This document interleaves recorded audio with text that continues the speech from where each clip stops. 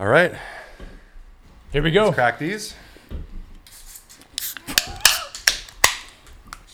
Over here, got a little spray. Sorry, Jocko. It's carbonated. Cheers. Cheers. Cheers. Welcome to Industry Maine. That's delicious. Nice. You like it? I like it. We didn't come here to talk about this, but this is... Yeah. This is naturally sweetened? This is also launching in a couple weeks. So we have a lot coming in the next couple weeks. I know you're going to ask about it, but there's a lot to talk about. Yeah. We've been looking forward to this for a little bit. This is going to probably be a little bit of a long one. If people are used to the 60, 90 minute, I feel like this might go a little over. But we're in Industry Maine, right? This is Industry. We're a town over now. So actually, I should say 2 towns over. But where you guys slept last night was Industry Maine, the original Origin factory. And then you were in downtown Farmington, and we were in Wilton, which is the original Jocko Fuel headquarters. So we are visiting Jocko Fuel. Awesome. Brian Littlefield, thank you so much for joining us. What's the date? Today is September 7th, 2023. We're visiting Jocko to talk about, well, mainly the pre-workout, but there's so much to talk about today. There is. So let's get into it. Brian, what do you do for Jocko? Where are you from? How did you get into here? Let's get the intro. Yeah, long story short, when Jocko came on board with Origin in 2017, Pete Roberts, the founder of Origin, and I had already founded the nutritional division called Origin Labs at the time.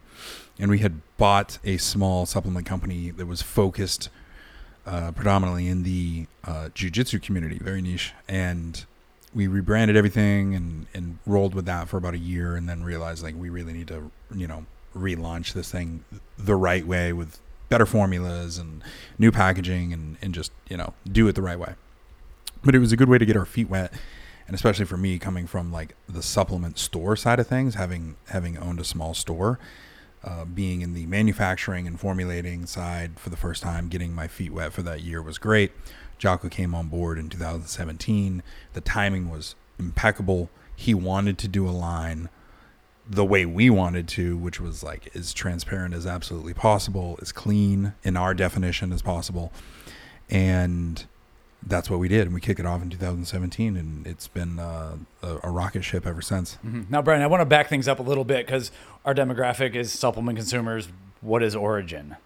So go back a little bit further for us, please. So Origin, the former parent company, because the companies have since split, but the former parent company started in the Brazilian Jiu-Jitsu community with gis, which are basically the uniform or the kimono.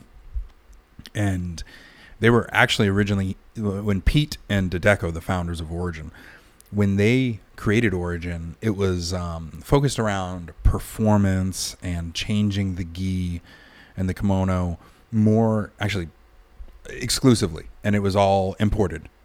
And then Pete was actually a really good Brazilian Jiu-Jitsu competitor, was competing in Abu Dhabi at the time, back when brown belts and black belts used to compete. And Pete was together, which is crazy. And as a brown belt, he was like doing damage in that black belt division, facing some of the best ever and doing really well. Ultimately, when he was over there, he saw his gis, or what he thought were his gi innovations, being ripped off. And so when he realized they were being ripped off, he, as a designer, because that's what he is in nature, he's a designer. And when he realized that, he literally on the plane ride home, he talks about it. He's just like, I'm either going to do this, I'm going to find a way to do this in the States, or I'm not going to do it at all. And he got home and he called up some friends and family, and they literally cut a couple acres of land in Industry Maine, sawed out timber frames, and built a post and beam, what would be the micro concept factory that would lead to what Origin is today, which is an onshoring movement that started with Brazilian Jiu-Jitsu and has come so far to the point where it's making all of its apparel, t-shirts, hoodies, blue jeans, work boots, hunting equipment, more training equipment with the RTX line. Basically, if you can think about it, for men, because it hasn't expanded into the women's world yet. But for men, Origin is basically making it with a 100% domestic supply chain. Incredible. So we'll put some B-roll up on this video here because we toured some of the facilities. You have some facilities here in Maine. You also have North Carolina. About how many jobs would you say you employ for Origin? Not talking about Jocko Fuel just yet. Yeah, somewhere north of 300 people. That's incredible. Probably just shy of 400. I think if you put it together, I think with Origin and Jocko Fuel combined, I think it's over 400. But a lot of those are in North Carolina with the expansion down there. Mm-hmm. With two facilities that ended up being, it was two factories getting merged into one as part of an acquisition. So, and then those were basically, white labeling facilities, like where people contract manufacturing. And so Origin bought those facilities and then turned them into manufacturing for Origin. It's really funny. We were watching just some of Origin content last night and finding a lot of parallels with supplements. So when it comes to owning your supply chain, manufacturing something actually unique and different, that's something that we see. I mean, we've talked a lot today about what you guys do and what other people do, and there's a lot of people who think they have this like revolutionary, innovative, special formula, and that's being white labeled for 4 other brands at the same time. Yeah, absolutely. I mean, I think in hindsight we should have had a microphone recording the entire last 5 or 6 hours, but. It's one of those things like when, on the Origin side of things, when Pete decided to bring things back to the United States, he originally was focused on changing the ghee and the performance, like before the Made in the USA thing became a mission. And really what I would say is the mission. And that's because the ghee itself had not been changed in like what he considers thousands of years. Basically, like the Japanese kimono forever has been the single panel giant cut because that's the material they had to work with, and nothing has changed since. So creating multi-panel, integrating performance fabrics, it could go on and on about the innovation. It's basically relating it to like a leather football helmet. If we were still playing in 2023 with leather football helmets, that's how it's looked at with other ghees in the world right now, because none of them have changed. So it's interesting on the Origin side of things. On the Jocko Fuel side of things, we took the approach of like, we want to lead in certain areas, and one of those isn't like, we want to stand for innovation and we want to stand for efficacy, but we're not going to chase trends, and we're not going to try and chase as we talked about earlier, we're not going to try and chase the trademarked ingredient trend, like what's the next best trademark and then relaunch. Like, we don't hang our hat on trademarked ingredients or any particular ingredient or like anything that's going to be fleeting. We stand behind quality. We stand behind our reputation. We stand behind the trust that Jocko has built for himself that translates to the product. And, it was in a brainstorming marketing session. I said, I think at the beginning of this year, and it just kind of hit me, but it's true. And we've kind of held the terminology. It's people trust the brand because they trust the man. Mm-hmm. And when you have that powerful voice like Jocko, and it's not just like an influencer reputation. It's not just like not that there's anything wrong with like a gamer or a race car driver or a sports player. Like, those are all great. And, when you create a reputation, this dude is like Navy SEAL commanding officer, then went and taught the Navy SEALs afterwards, then went and started getting contracted to lead with Fortune 500 companies for their executive teams, then wrote a best-selling book that sold something like 10 million copies, then a top podcast, and then it just keeps going and going and going, and a family man, and it's just like most people are stoked to achieve any one of those individual things, and he's just like checking off boxes. So integrity is part of like his brand. That's the brand. It's trust, transparency, integrity, and of course discipline. And so having that discipline to be able to hold the line when, for instance, like when we wanted to make the energy drink, we could only find one co-packer that was ready to give us line time, that really checked all the boxes, the size that we wanted, would use the ingredients we wanted to use and would do it without chemical preservatives. They would do it pasteurized. And they pushed us. They said, hey, listen, you can always, because nobody else at the time had this ability to do this for us a couple of years ago, right? I think it was 2018. And nobody had the ability to do everything that we wanted to do with the product. And we waited 9 months for the pasteurization tunnels to get installed, even though they were like, hey, we can put you on, we can use the sorbates and benzoates, you can change later, you can, and we said no, like we're going to wait and we're going to hold the line. And that's what we did. And that's just part of that being disciplined. That's going to represent the brand. If there's anything that I picked up, it feels crazy this has been one day really, but if there's anything I picked up today is that you guys are willing and happy to be in your own like little place. Like up here in Maine, you're kind of removed from everything, but metaphorically, you're kind of removed from the industry. You have like your head screwed on straight and you know where you're going and you know what you're doing and you're willing to like pursue that. And it's wild to me because you owned a store and you come from supplements, but understanding manufacturing of these, especially like cans, especially foods and beverages, like that is a whole nother skill set other than just, most kids on TikTok today would tell you they could formulate a pre-workout and they'd be probably pretty close. But like understanding just what you're talking about, chemical preservatives, getting line time before you mentioned like aseptic lines for protein, like there's a lot of nuances that like no one probably knows the words I just said that's watching. So it's impressive that you guys have been able to pick all that up. Yeah. So it's there's a couple things to unpack there of what you said, but you're right. We are in like our own bubble, which is kind of nice. Like at first you kind of look at it, you're like, oh, these guys are secluded up there. They're like living in their own world or whatever. But at the end of the day, like that's been a benefit to us more than a detriment.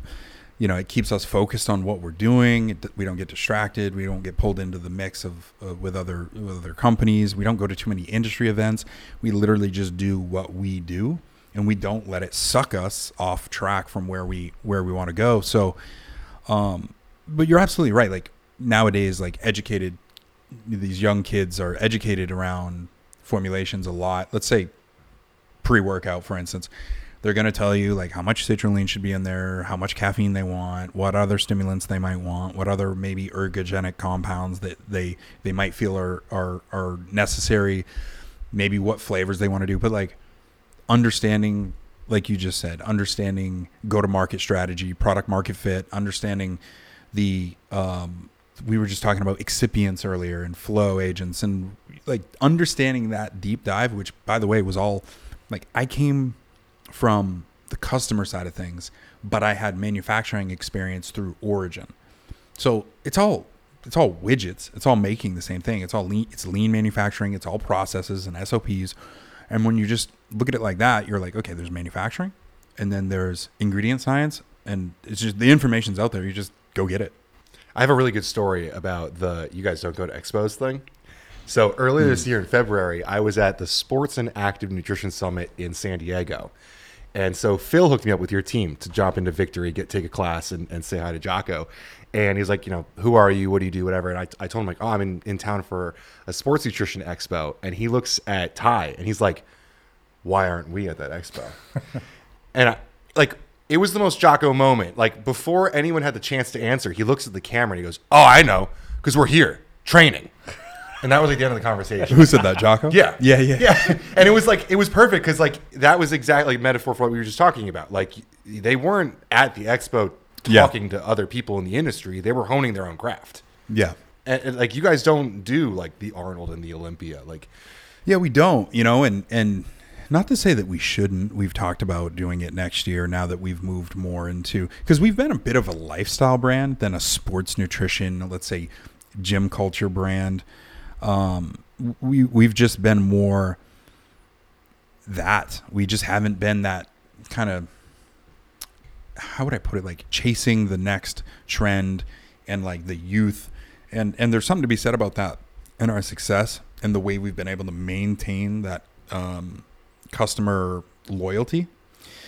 And that's been great. But at the same time, it's probably time. Like it's probably overdue that we break out of, I wouldn't say our comfort zone, but maybe that we just say, okay, it's time to graduate and get out there and say, okay, like let's go disrupt some shit.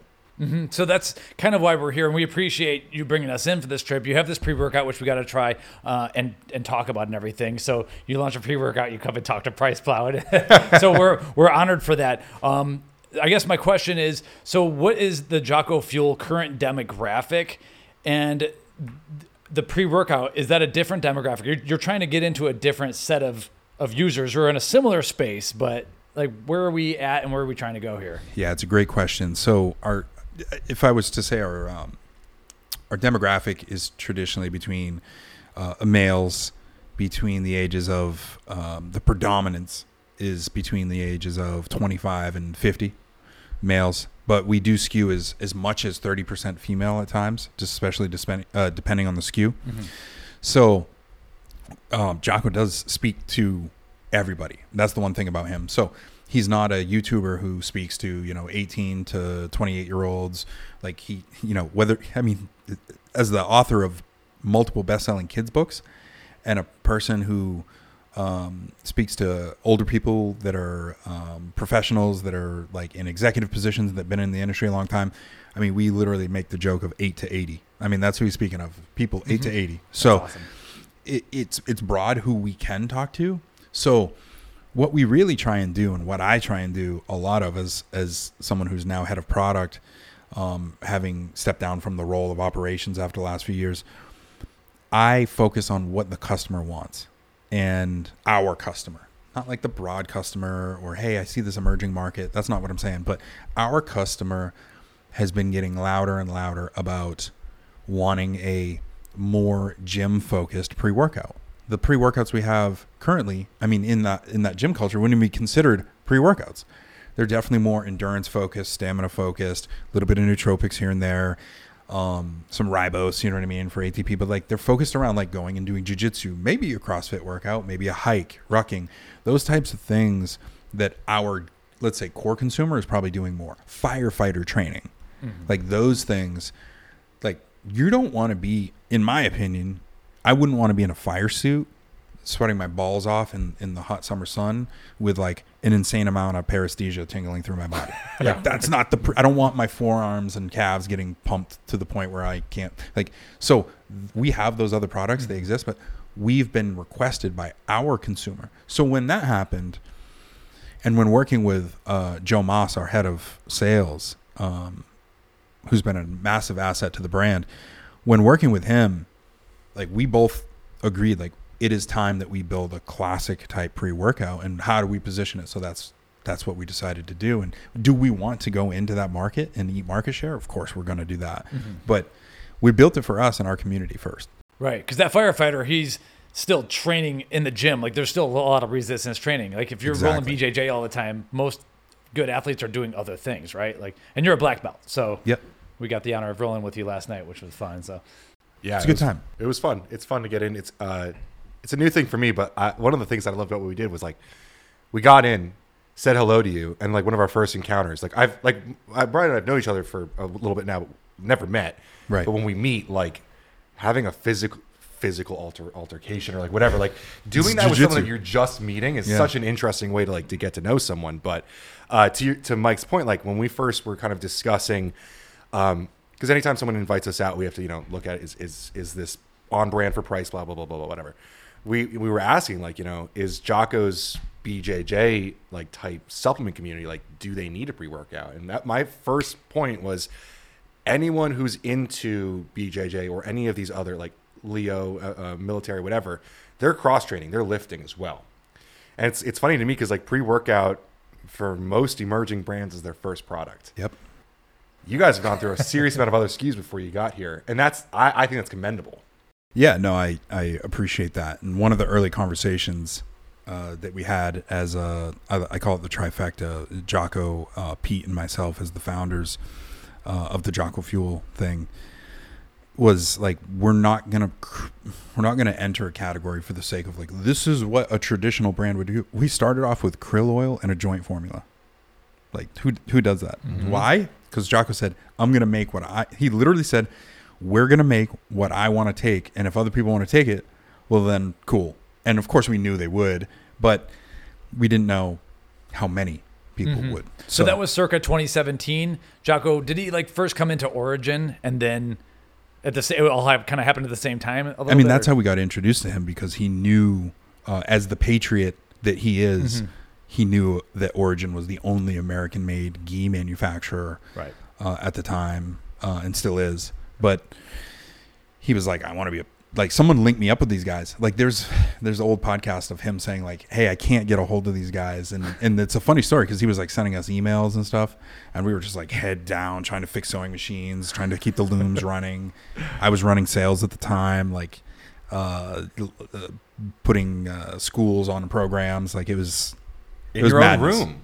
Like in your like to the whole point before, like when you're like heads down, like in the trenches, sometimes you miss that stuff, which that happens. Thankfully, we didn't completely miss it, because it's changed the trajectory of things. We're very thankful for Jocko and his megaphone and the respect that he's rightfully earned to be able to expand the platform for both brands, because that's what it has happened. Obviously, it has splintered into two massively growing brands, both of which, for the last few years were, Inc. 500 companies. So.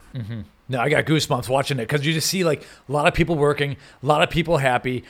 My family, I have a family with sewing machines and everything around, and so I get to see this, and it's just like hog heaven for my mom, for instance. Like, and just seeing clothing being made here is a huge deal to me. Like, I love it, because we saw what 2020 can do to our supply chains, and how fickle it could be if we don't have our own stuff here at home. And like, we can't change every single industry, but you took one industry and you brought it back, and it shows that there's hope for that, and that there is a market for it, and it's a market that you could barely keep like on the shelves.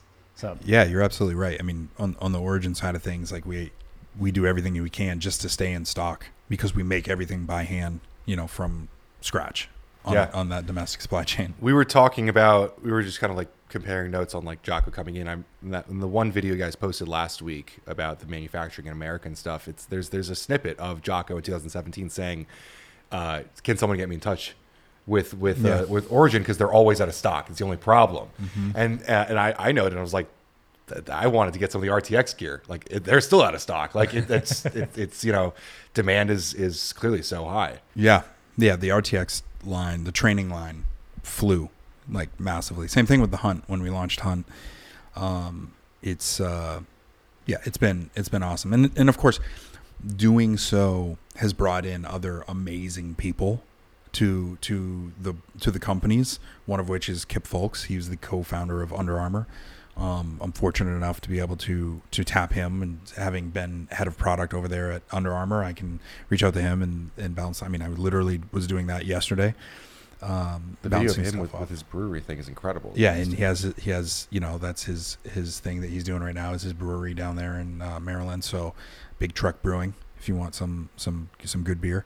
We'll link in the show notes all the stuff we're talking about, these videos and everything. People can see the show notes. Yeah. So he's on our board of directors as well. So he's just been a wealth of knowledge. He's one of few people that have taken something from a basement like we did and grown it, and he took it to be a multi-billion-dollar brand, which is crazy. So we're lucky to have these people around. One of my favorite people, I thought you were going to go the different directions, the Sorinex pickup, your guys' collaboration with them. I mean, I know there's a lot of equipment manufacturers in America, but like Sorinex, like just as a family and quality of people and what they give back to the community is such a great fit for what you guys do.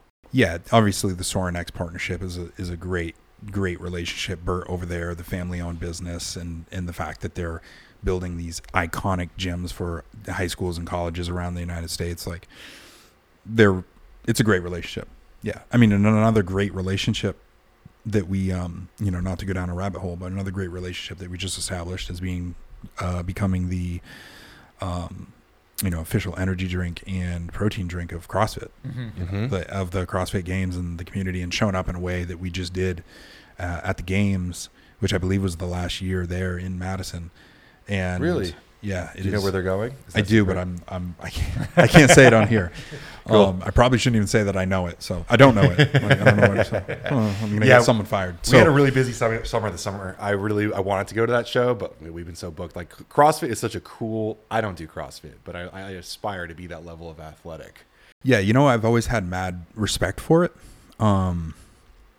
But after going to the games and meeting the athletes and seeing that stuff in person, I really do get the whole fittest person on earth claim. Like it is legit. Are there a lot of functional movements that I'm like, I'm not doing that? Absolutely. Yeah. But the community was incredible.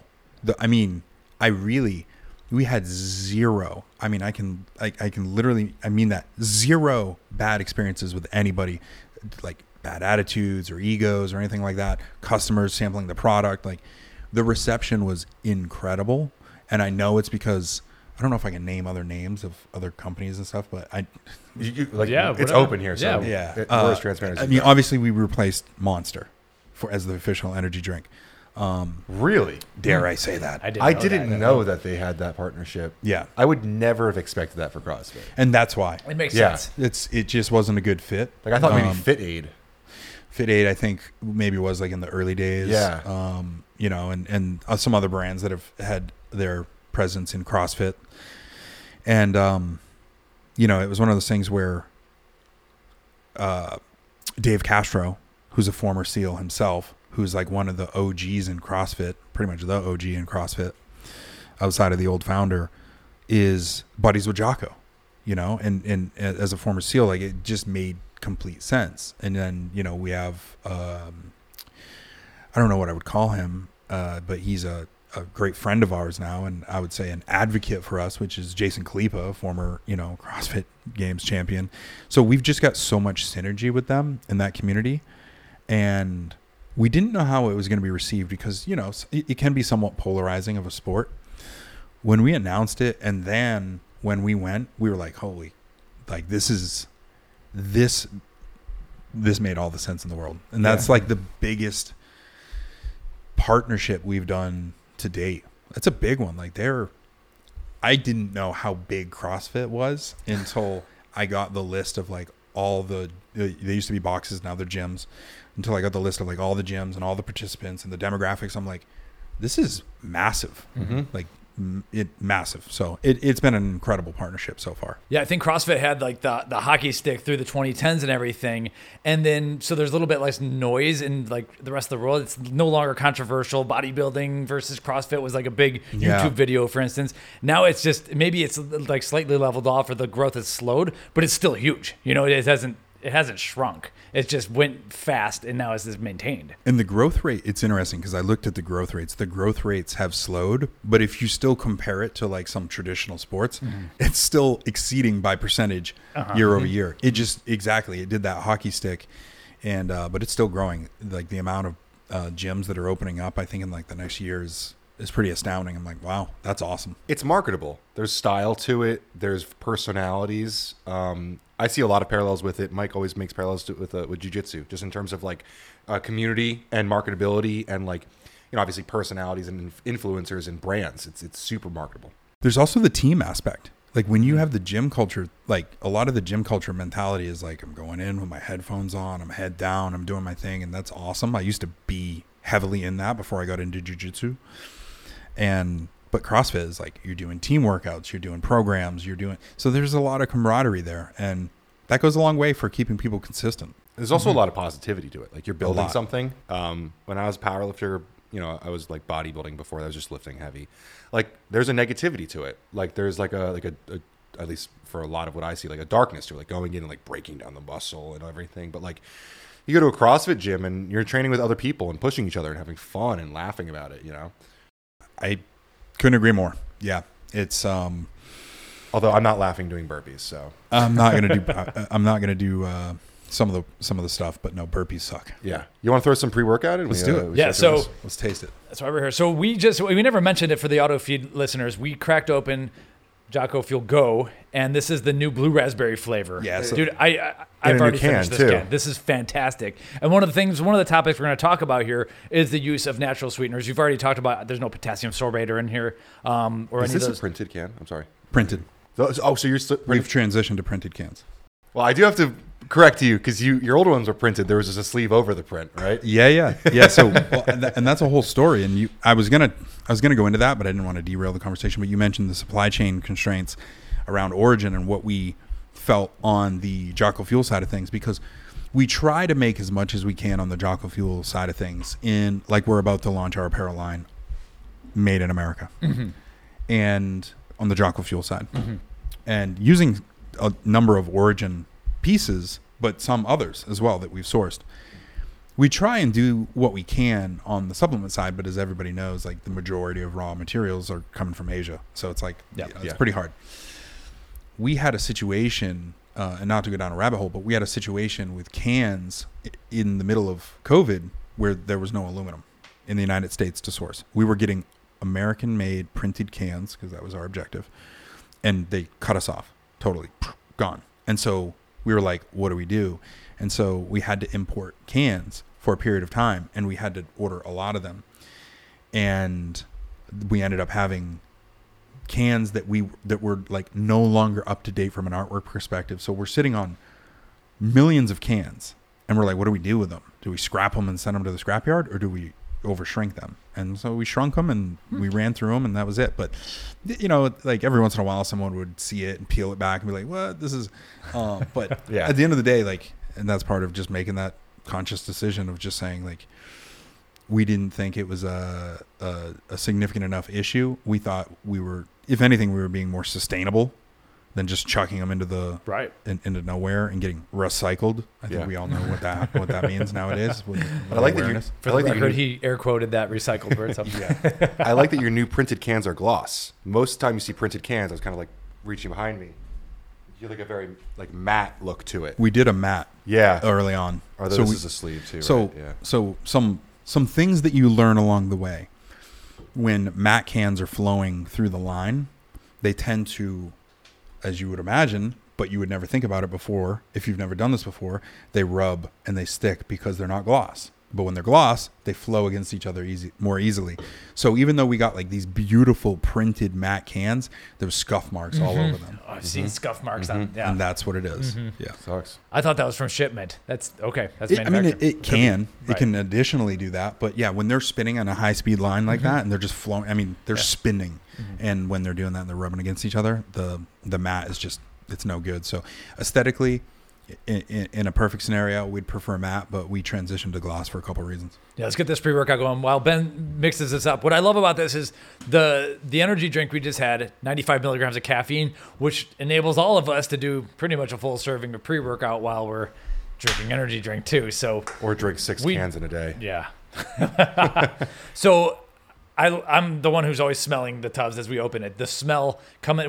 This is the rocket Nitro Pop. Nitro Pop. Nitro Pop flavor. Yeah. Rocket Pop. Can't say Bomb that Pop. word. I'm sorry. Can't say that word. You'll get sued. What's the bomb? The bomb. Yeah. The smell is absolutely incredible. Like the natural flavoring to me is just it brings such a better experience. Here we go. We got to have the talk. And I see people still using Bomb Pop on their labels. I'm like, you're brave. Yeah, you're come real for you. brave. Cheers. Cheers. Thanks for having us here. Nice. That's cool. So a bomb pop. Sorry, what are we calling this one? Nitro Pop. Nitro Pop. It's trademarked, by the way. You trademark. Trademark Nitro Pop. Very cool, man. So that's a collection of cherry, lemon, lime, and blue raspberry on the end, right? Yeah. I get a lot of cherry. I got cherry too. Yep. I don't get a lot of cherry usually on like whatever you want to call this. On like your Patriot Pop. Cherry. There's like a cherry. There's a hint of lime. One of the reasons why it's probably a little bit more cherry heavy is because a couple of reasons. As we're developing it, we're launching the line, and we've been a little bit more cognizant of that as of recent. So we launched sour peach. So we're launching, I should say. Launching has been a while in the making. Sour peach, sour grape, blue raspberry, and the Nitro Pop. So with the Nitro Pop being, we wanted to differentiate it a little bit. Move the flavor, skew the flavor a little bit in the way of one of those three, and then move it a little bit. I also can tell how you. I can tell how you use the flavors to cover up dynamine in there. There's a little bit of dynamine here, and we're going to talk about flavor for a bit. I think in a second. I think we probably want to get to the actives first, but the actives in here create a very fun flavor system that you have to then work with, not really fight, but create something alongside. And you do that with your hands tied behind your back because you stick to natural sweeteners and flavoring. So you did an incredible job. I don't think I actually said, like, this tastes great, especially for what it is. Yeah. But not everything in here tastes amazing for the record, for whatever people are going to like expect if you're flavoring. Like, it's going to be hard. The raws, you mean? Yes. Yeah. Like caffeine, we've been saying a lot recently. We take it super for granted how bad caffeine tastes because pre-workouts taste awesome these days. Caffeine alone, never mind the other ingredients, but caffeine alone doesn't taste good. No. It's not easy to mask. Right. We've just gotten good at it because out of necessity. But yeah, and I actually find like a synthetic anhydrous is easier to mask than like a natural caffeine from coffee bean or from tea, and ours being from coffee bean. Mm-hmm. Should we roll through this label right now? Yeah, let's talk about the actives. So talk about what is the objective of the pre-workout. I mean, I think you kind of touched on that. But yeah, I think that's important because nowadays, like, everybody's so educated. Like, this isn't like our Time War product where I need to like go. We're going to talk about the ingredients and the science and stuff, but like, really, it's a pre-workout. If they're listening to your channel, they probably have an idea of what they're doing. Yeah. So that said, it is, as I mentioned to you guys before, it is meant to be like, we want to replace your staple pre-workout. We want it to be your daily driver, the consistent product that you always fall back to. Yeah, maybe you're like, oh, I'm going to go try this boutique one with a crazy amount of like these new stimulants, or hey, like there's this new pre that came out with 47 different trademarked ingredients. Listen, go play with that. Have fun with it. But when you are ready, come back home, because this is where we want you to live. And so there's those products are in the marketplace right now. And, I even have my old assistant who used to be downstairs with me. Her name's Erica. And she had her pro card. And the one we met this morning? No. Oh, I'm sorry. She's in North Carolina now. Okay. But she was my assistant here when I was running all of operations. And she's a savage. And she would like hide different pre-workouts under her desk because we didn't have one. I was like, I'm not going to hold it against her. But who's educated, who's like a hardcore twice a day in the gym before and after work, sorry. Her like fallback pre wasn't even that good. Like her staple pre, it was just comfortable. Mm-hmm. It was just like, this has been around forever. It's comfortable. And so it's like, I know which one. Yeah, you probably do. It's like the number one selling pre-workout in the world. So, that said, we want to step in and we want to eat some of that market share. And we want to do it how? By creating a better experience, by doing it more naturally. Again, everybody has their own definition of clean. It's not regulated, but in our definition, it's cleaner. And it's also fully transparent, right? No proprietary blend. All right, do we have the launch date nailed down? A little bit of... So right now is September 7th. I think we're pretty close. At some point, we're going to need to leak this label, so let's just rock through it and publish it at the right time. Well, yeah, I think the point of this podcast was to make something that we could share. So maybe we should have him roll through the subfacts panel. Let me just. A lot of times it's me reading it, and that's not as cool as having the. Yeah. I pull up the notes from my team to make sure I'm not releasing the wrong date. My understanding is it's on the 15th, so it's a week from tomorrow. Awesome. Very cool. And there's some partnerships for this launch too. I want to get back into the formula, but before we start that, you guys are mentioning a certain store that's going to be leaning in with it. Or maybe we launch that. We talk about that later. Yeah, no, I mean the exclusive flavor, which we're sampling right now, Nitro Pop. This is going to be they're taking the whole line, the 4 flavors, but this exclusive flavor is to Vitamin Shoppe. Vitamin Shoppe. Awesome. We launched into Vitamin Shoppe in February of 2020, and then COVID hit in March. Mm-hmm. And as the number one new brand of the year in 2020, as the battle of the brands brand of the year this year, we've continued to build an amazing partnership with Vitamin Shoppe, and they have a great team over there. We've grown together, and we have a lot of good things to come. And I would actually say, if there's any retailers listening to this, you should take notice, because like a lot of people, I don't know if we should talk about this, but you had mentioned, I won't mention who, but you had mentioned that there's a retailer that maybe thought that we didn't drive foot traffic.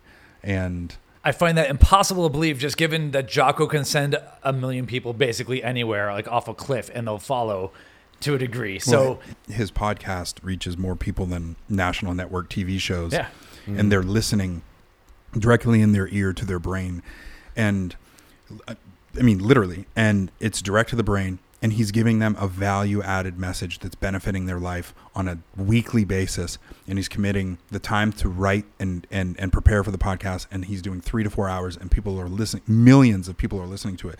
So when he asks for a small favor, people clear the shelves. I want to talk about the Battle of the Brands thing for a second, because you guys, the Battle of the Brands is a very controversial topic that I've weighed in heavily on. Little known fact, I was like back in the day, I was at a brand and we were very active in contests, and I was around when they had come up with the idea, and we've seen it kind of grow, and there's been some controversial years with alleged cheating and all sorts of stuff. But this year, like, all of the, mainstream exciting young brands got cut out, and Jocko came out on top. And there were some naysayers, because Jocko, again, is in industry main, and they keep to themselves, and they don't go to the expos, and they don't interface with these brands who were expected to drive tons of clicks. But I was super proud that you guys pulled it out, because I think you're super underrated in your consumption and in your following, and people don't realize, like, people think about sports nutrition, they think about meatheads in the gym, they don't think about what Jocko's brand has done for people's livelihood and health. Yeah, and that's where I was talking about earlier about the lifestyle consumer. Yeah. And we, having previously came from that meathead gym culture world, we, like, even, I don't like to name names, but I'm going to do it right now anyway. Another brand that was kind of looked at like that years ago that I don't think really got the respect they earned. Now they've gone down a random weird path since, but they emerged heavily, but were never, in my opinion, accepted well into that gym culture world. Was On It. I felt like they were looked at as a lifestyle brand, and it's very niche, and they have these, nobody was really doing nootropic stuff. And it was just this comedian with the podcast who now has the biggest show in the world. So like, I look at it kind of like that, whereas the one thing I will say is they never decided, hey, we're going to go into that gym culture. We're going to penetrate. We're going to eat market share, which is what we're deciding to do. They kind of just stayed in that world. So I look at it in a way similar to like that. I don't know what you guys think, but that's an incredible comparison. Yeah. We have a little bit of a key in. We know some people who've been on the inside there. I think probably the point where they got into a weird direction where they got misunderstood was when they started making toothpaste. But I didn't even know that, actually. But I know fact check that. I'm pretty sure they made some of the other products. Yeah, like where they were just off the rails a little bit. And listen, I get it. Lifestyle though, but that's the key, is like lifestyle, and they focused and they went all in on lifestyle. And not to say we're abandoning that's for sure. But we have been put. I guess that we've been, from that gym culture world, we've been put in this box like, oh, that's the Jocko Fuel stuff. The thing that's funny is that they can never talk shit about Jocko though. They can't talk shit about Jocko. Why? Because the dude gets up at 4:30 every morning and gets after it. He squats. He does deads. He's like throwing shit around first thing in the morning, every single morning. I mean, and people always ask me, they're like, is he really like that? Is he intense in person? I'm like, bro, he is as like that as you could imagine. That there is no such thing as a persona with him. Like, it's just who the fuck he is. That's just who he is. And that's why it's so authentic. And so he lives the lifestyle. He consumes the product. He is a meathead. Like, he is literally throwing heavyweight around all the time. Like, no, he's not going to go flex in a mirror because he doesn't give a shit. But he is going to, like, lift heavy shit and put it back down. And then he's going to go choke people out in the evening at jiu-jitsu. But he's also a surfer. It's like, does he got some of that vibe too? Yeah. I gave Mike this take. This is my take on Jocko. I think if you watch enough of his content, you'll find it. But in my opinion, especially through the business side, you don't see enough of that other side of the balance. Like, when I met him, I was like, he is a California surfer. Like, he does play guitar with people. Like, he has a softer side. And it's, when you see like you look at the back of the bags of protein, like 4:23 a.m. Like, it is super hardcore and gritty, and everyone wants to be that. But there was also a moment where you're like, he is also human, and that's really cool. Yeah, and at moments like there's times where you know, like some humor will come through and you'll see him smile and shit, but it's the takeaway is like he is living that day in and day out, and there's nobody I know that's like getting after it in life like he is. And I think that's the key, is like, and how can you, regardless of what culture you're in, if you're in gym culture and like in that getting after it mentality, how can you not have mad respect for that? So I think it's interesting. I think it's because we didn't launch into those classic, we didn't put products out there that fit within the mainstream. Mm-hmm. That's what really got us like looked at as different. I think that's the key. And so what we've done is we've held the line, and we've slowly made people realize, oh, these guys are here to stay, in a big way. And, oh, maybe I should give their products a try. I mean, someone sent me a video like a couple weeks ago. I didn't even know it. And it was before he launched his own thing, but it was like C-Bum drinking the Pink Mist. Cool. And Nice. I'm like, and he was explaining why he liked it. He's like, because he's like, it's not a pre-workout. It's just something so I can have a little bit of extra energy through the day. Low caffeine. Yeah. He's a fan of low caffeine, Yeah. especially so. I love it because you see a lot of like celebrities come in like, I want to make money, launch a brand, pre-workout first. Like clearly not what happened. Yeah. Jocko's like, I need a joint supplement. I'm getting after it hard, and we're not getting any younger. So then you launch a krill oil and everything. At what point did it start getting really serious where you're doing a lot of product development? You need to just drop out of Origin. Like what products came next? Yeah, so it was product development and it was operations. Like I said, I literally, because we were this young, scrappy company, and Pete and I are both like that. They're like these young, we're just like scrappy entrepreneurs. We're not big corporate, like guys. That's not our background, and that's not our skill set. Mm-hmm. So it was like, hey, we're gonna be all roles that we need to be to succeed. And so it was like eventually like chunking away pieces. I mean, the first thing we chunked away was we hired a CFO, and that was so uncomfortable for us, but we did it, and it was the best thing we ever did. We still have him. His name's Don Miller, and he's a fucking rock star. And like, boom, that's off the table. So now I can focus on this. So it was like slowly getting to a point. Like I didn't take on product exclusively until, January of 21. Oh, okay. That was when I was like, but I was still doing it while, running the business, essentially managing operations and fulfillment and purchasing and quality and everything else. So we stayed very small. I broke away from Origin because out of necessity, in, I think it was 2018. Okay. And I asked a question, but I think we probably should get to the label of the pre-workout. We should. Let's run. I do have beta alanine tingles there, so if I didn't know the label, I would have been like, all right, there's clearly beta alanine in here. Yeah, so we tried to focus on, like I said, like tried and true ingredients, 6 grams of citrulline, not malate. If you really want some malic acid, it's in the flavor system. So there you go. You can have it there, depending on wherever you land on L-citrulline versus citrulline malate. It's not bonded anyway. There is no citrulline malate out there. So I'll let you guys debate with the world on that one. But we stuck with the, in my opinion, more tested L-citrulline, and then 2.5 grams of betaine anhydrous, 3.2 grams of beta alanine.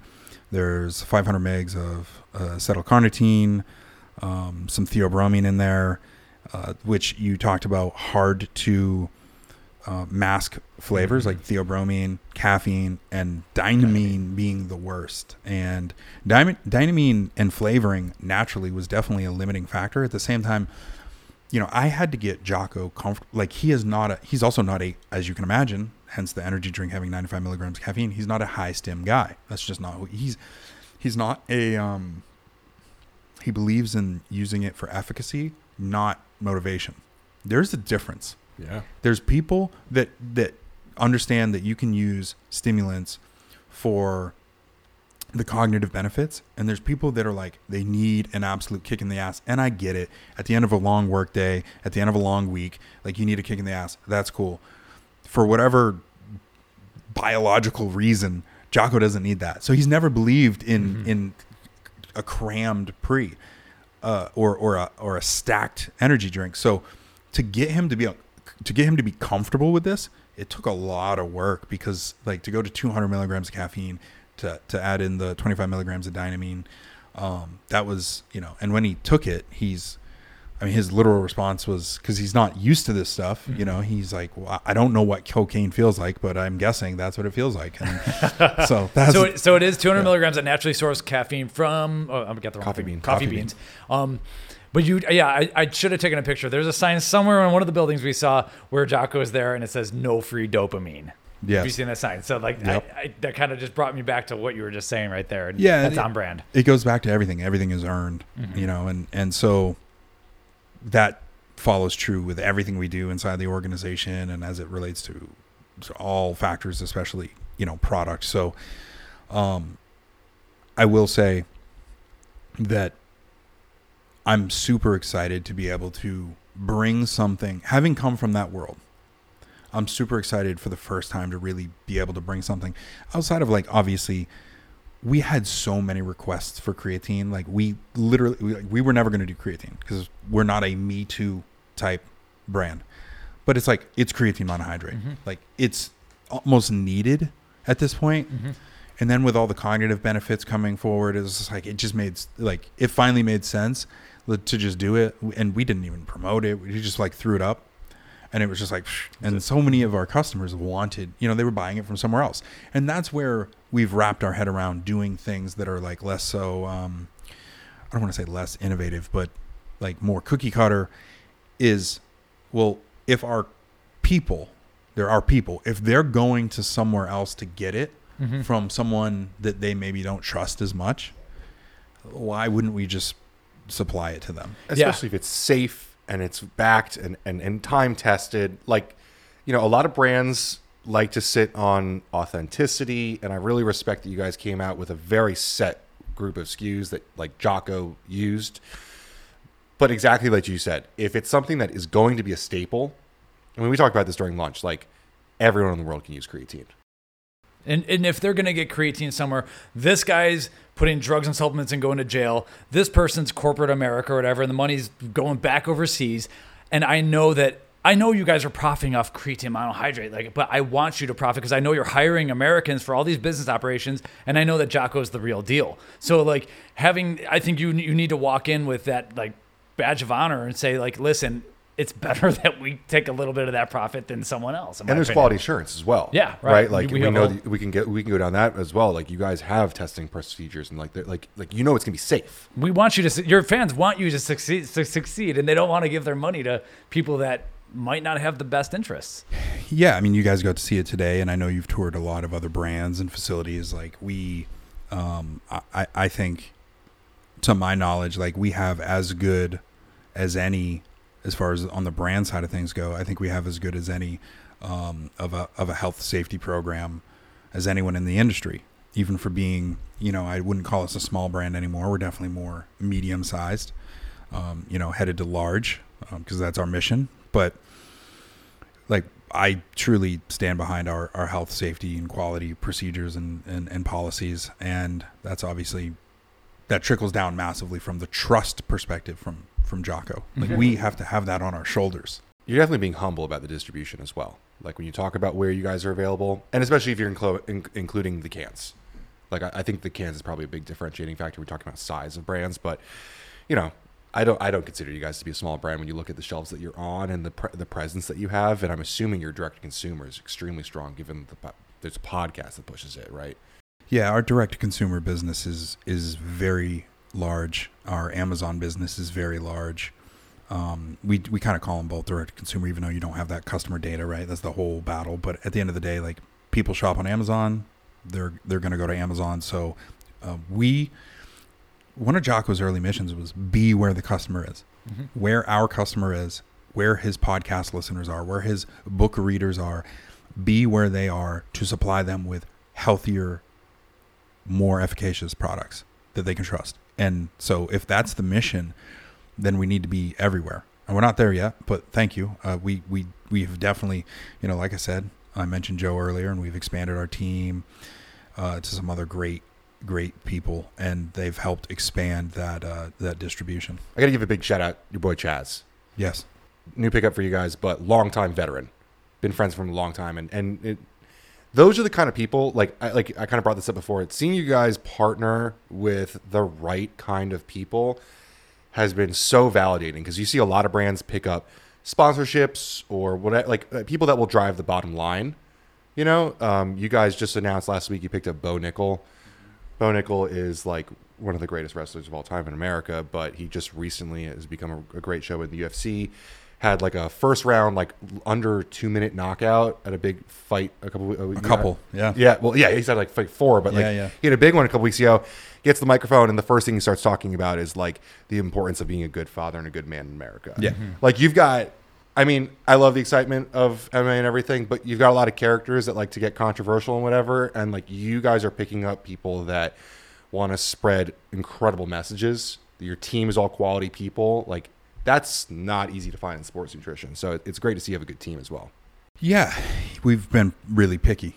You know what I mean? Like we're really picky. Chaz is interesting because Chaz came to us from the ingredient side of things, and when I found out he was a free agent, like you just mentioned, I was like, we're scooping him up. Like because he's a good fit as a human. Yes. You know what I mean? Like in skill sets, like not that he doesn't I'm just using him as an example. Not that he doesn't have a good skill set. He has a great skill set, especially for the role that he's filling. But regardless, even if he didn't have a good skill set, having a good attitude, like that's irreplaceable.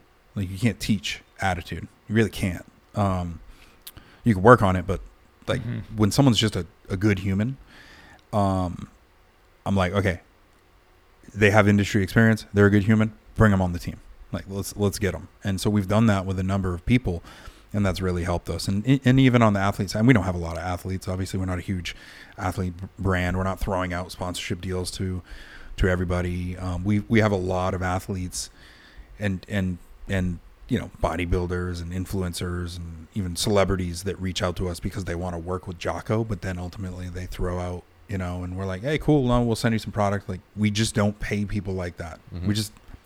Why? Because it's inauthentic, you know? And so not that people shouldn't get, you know, like if that's what they do for a living, great. That's awesome. You know, but we tell people like, you're going to go get a better, if you're looking for a paycheck, you're going to go get a better deal from someone else. Well, like so it's funny. One of our biggest criticisms people give us is like, we get paid for content for a decent amount. Like, we have to put food on the table, right? The way I met you was I literally went and bought cans and did a video myself because I'm a supporter of Jocko.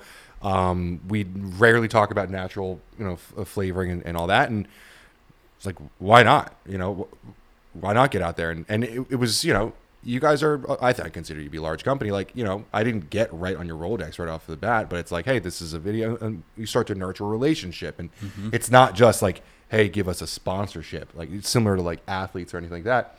We see it all the time. People just DMing a company like, here, give me a sponsorship and I'll post your stuff. It's got to be more than that these days. It has to be authentic. Yeah, I mean, the customer, much like the consumers, have been smart about ingredients now, especially in that culture. They're getting smart about like, this person's just a paid actor, right? So we definitely take when someone comes to us and we have some really big names right now that are coming to us because they are fans of Jocko, and now they know what Jocko is doing and that level of like transparency and discipline and quality that we adhere to. They want to be involved. And these people that would normally be exorbitant amounts of money are just like, no, I just want to be a part of the team because this is something I can get behind. Because in this space, as you know, there's a lot of shady shit, and you know, it's like it has a reputation. So unless you get in with someone that you can really like think about it, like take home to your mother, then do you really want to partner with a brand? Or are you going to be known as that person that like hops around from brand to brand to brand? I think these last few years, I think we've realized how important it is to find your tribe of people. And in BJJ, you already kind of have that tribe. And like I talked to Ben about it last night. Like it's awesome to just physically, you know, I'm sitting at a computer all day long. So like physically being able to engage with a bunch of dudes is like something that is primal in us and that we need. And even if we're online, it's still awesome to be part of the tribe who's doing the same things that you believe in and everything. So it's not even surprising at all that you have people that want to be part of this. Yeah. I mean, and again, back to the head down, staying in your little bubble. Unless people are going to try and fight their way into our bubble, we're not out like with, feelers, like trying to pull people in. So it's cool. It's a good place to be. We're happy about it. And we're just going to keep riding the roller coaster. So let's dive a little deeper. The people that watch our stuff are familiar. Like we talk a lot about ingredients. And one of my favorite things about Brian is that if you watch his content, whether it's his Instagram or it's more Jocko stuff, like if someone asks you a question, you come with the receipts. Like you cite studies. You'll literally post on the video like a screenshot of the abstract, or so people can find it. Like I don't know where we can jump in on this, but like, well, I mean, you just mentioned it. So one of the goals of ours was anytime we're going to launch a product, there's going to be some piece of clinical literature that is attached to that. Now, we obviously try and like look at the hierarchy of science. So is there a meta-analysis? Is there a gold standard study done? Is it all the way down to something that's observational, or maybe if it's done in rodents and insects or something. But where I'm going with that is, this is from a macro perspective. I'm talking to the industry that knows. I understand that, but I think it's important to mention like we don't have. I've seen some videos recently that have come out that have been like, big nutraceutical industry is like on par with the pharmaceutical industry. I'm like, you're out of your fucking minds if you think that we have the disposable income and the funding to fund the clinical studies and to push shit through the government like big pharma. You're missing many zeros and commas, people. Like, is it a big industry? Is supplements and sports nutrition a big industry? Absolutely. It's not big pharma big.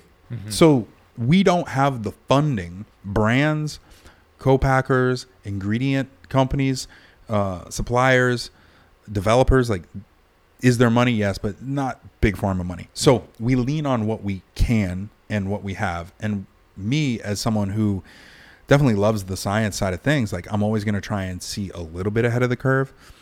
But at the same time, I got to go with like what is reliable data. So that's that's a foundation for the efficacy of which we formulate with. And then so we attach all of that information to, like, when I hand off a product brief to our marketing team, like, it has the clinical literature for each ingredient that's associated, which is then going to make its way to our webpage and hopefully Amazon.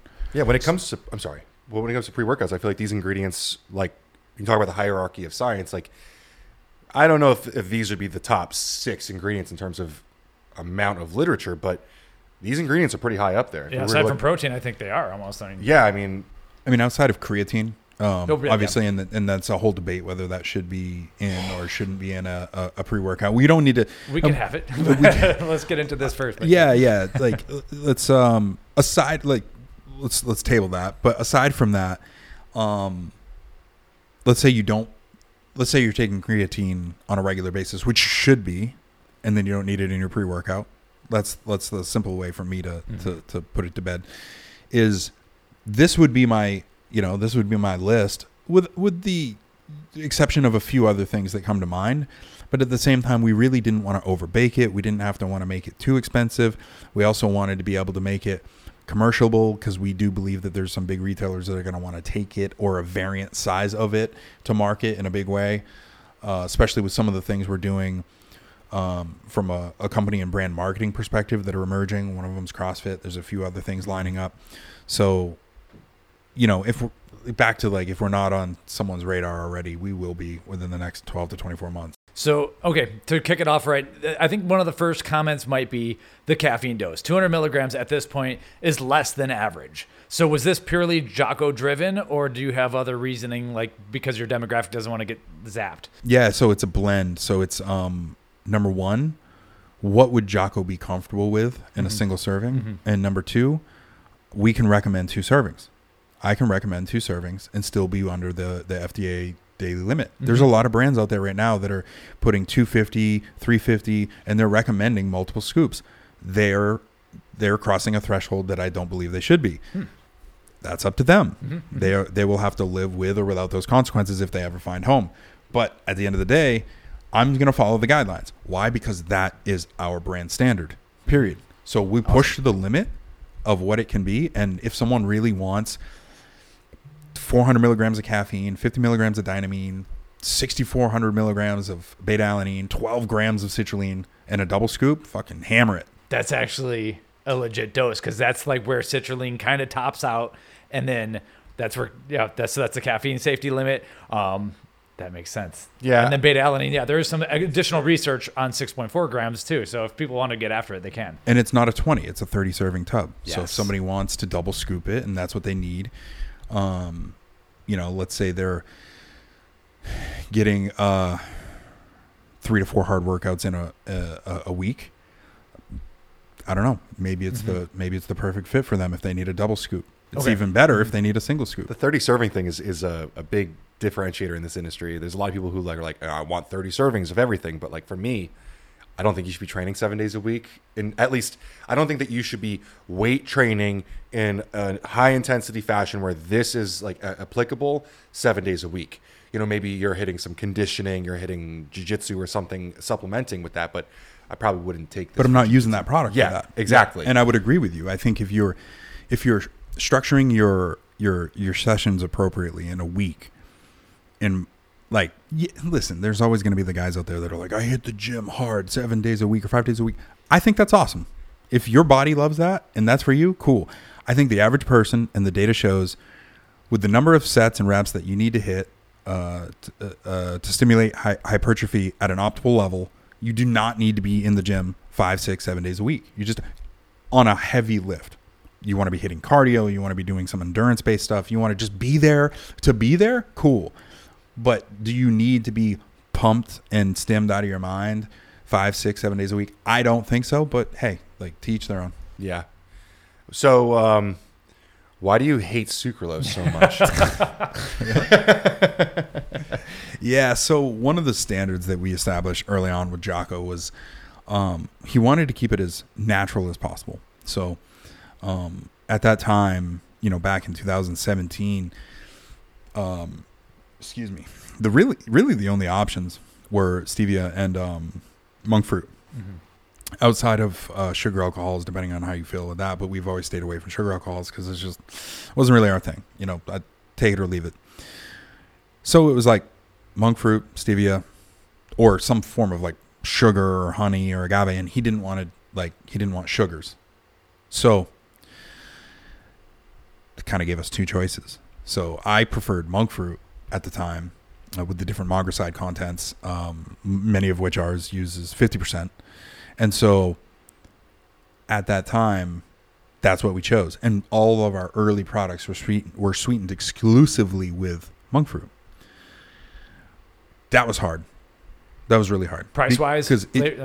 Price-wise, the flavor itself is the sweetness flavor of monk fruit is good, but it's not fully rounded to mask a lot of active flavors.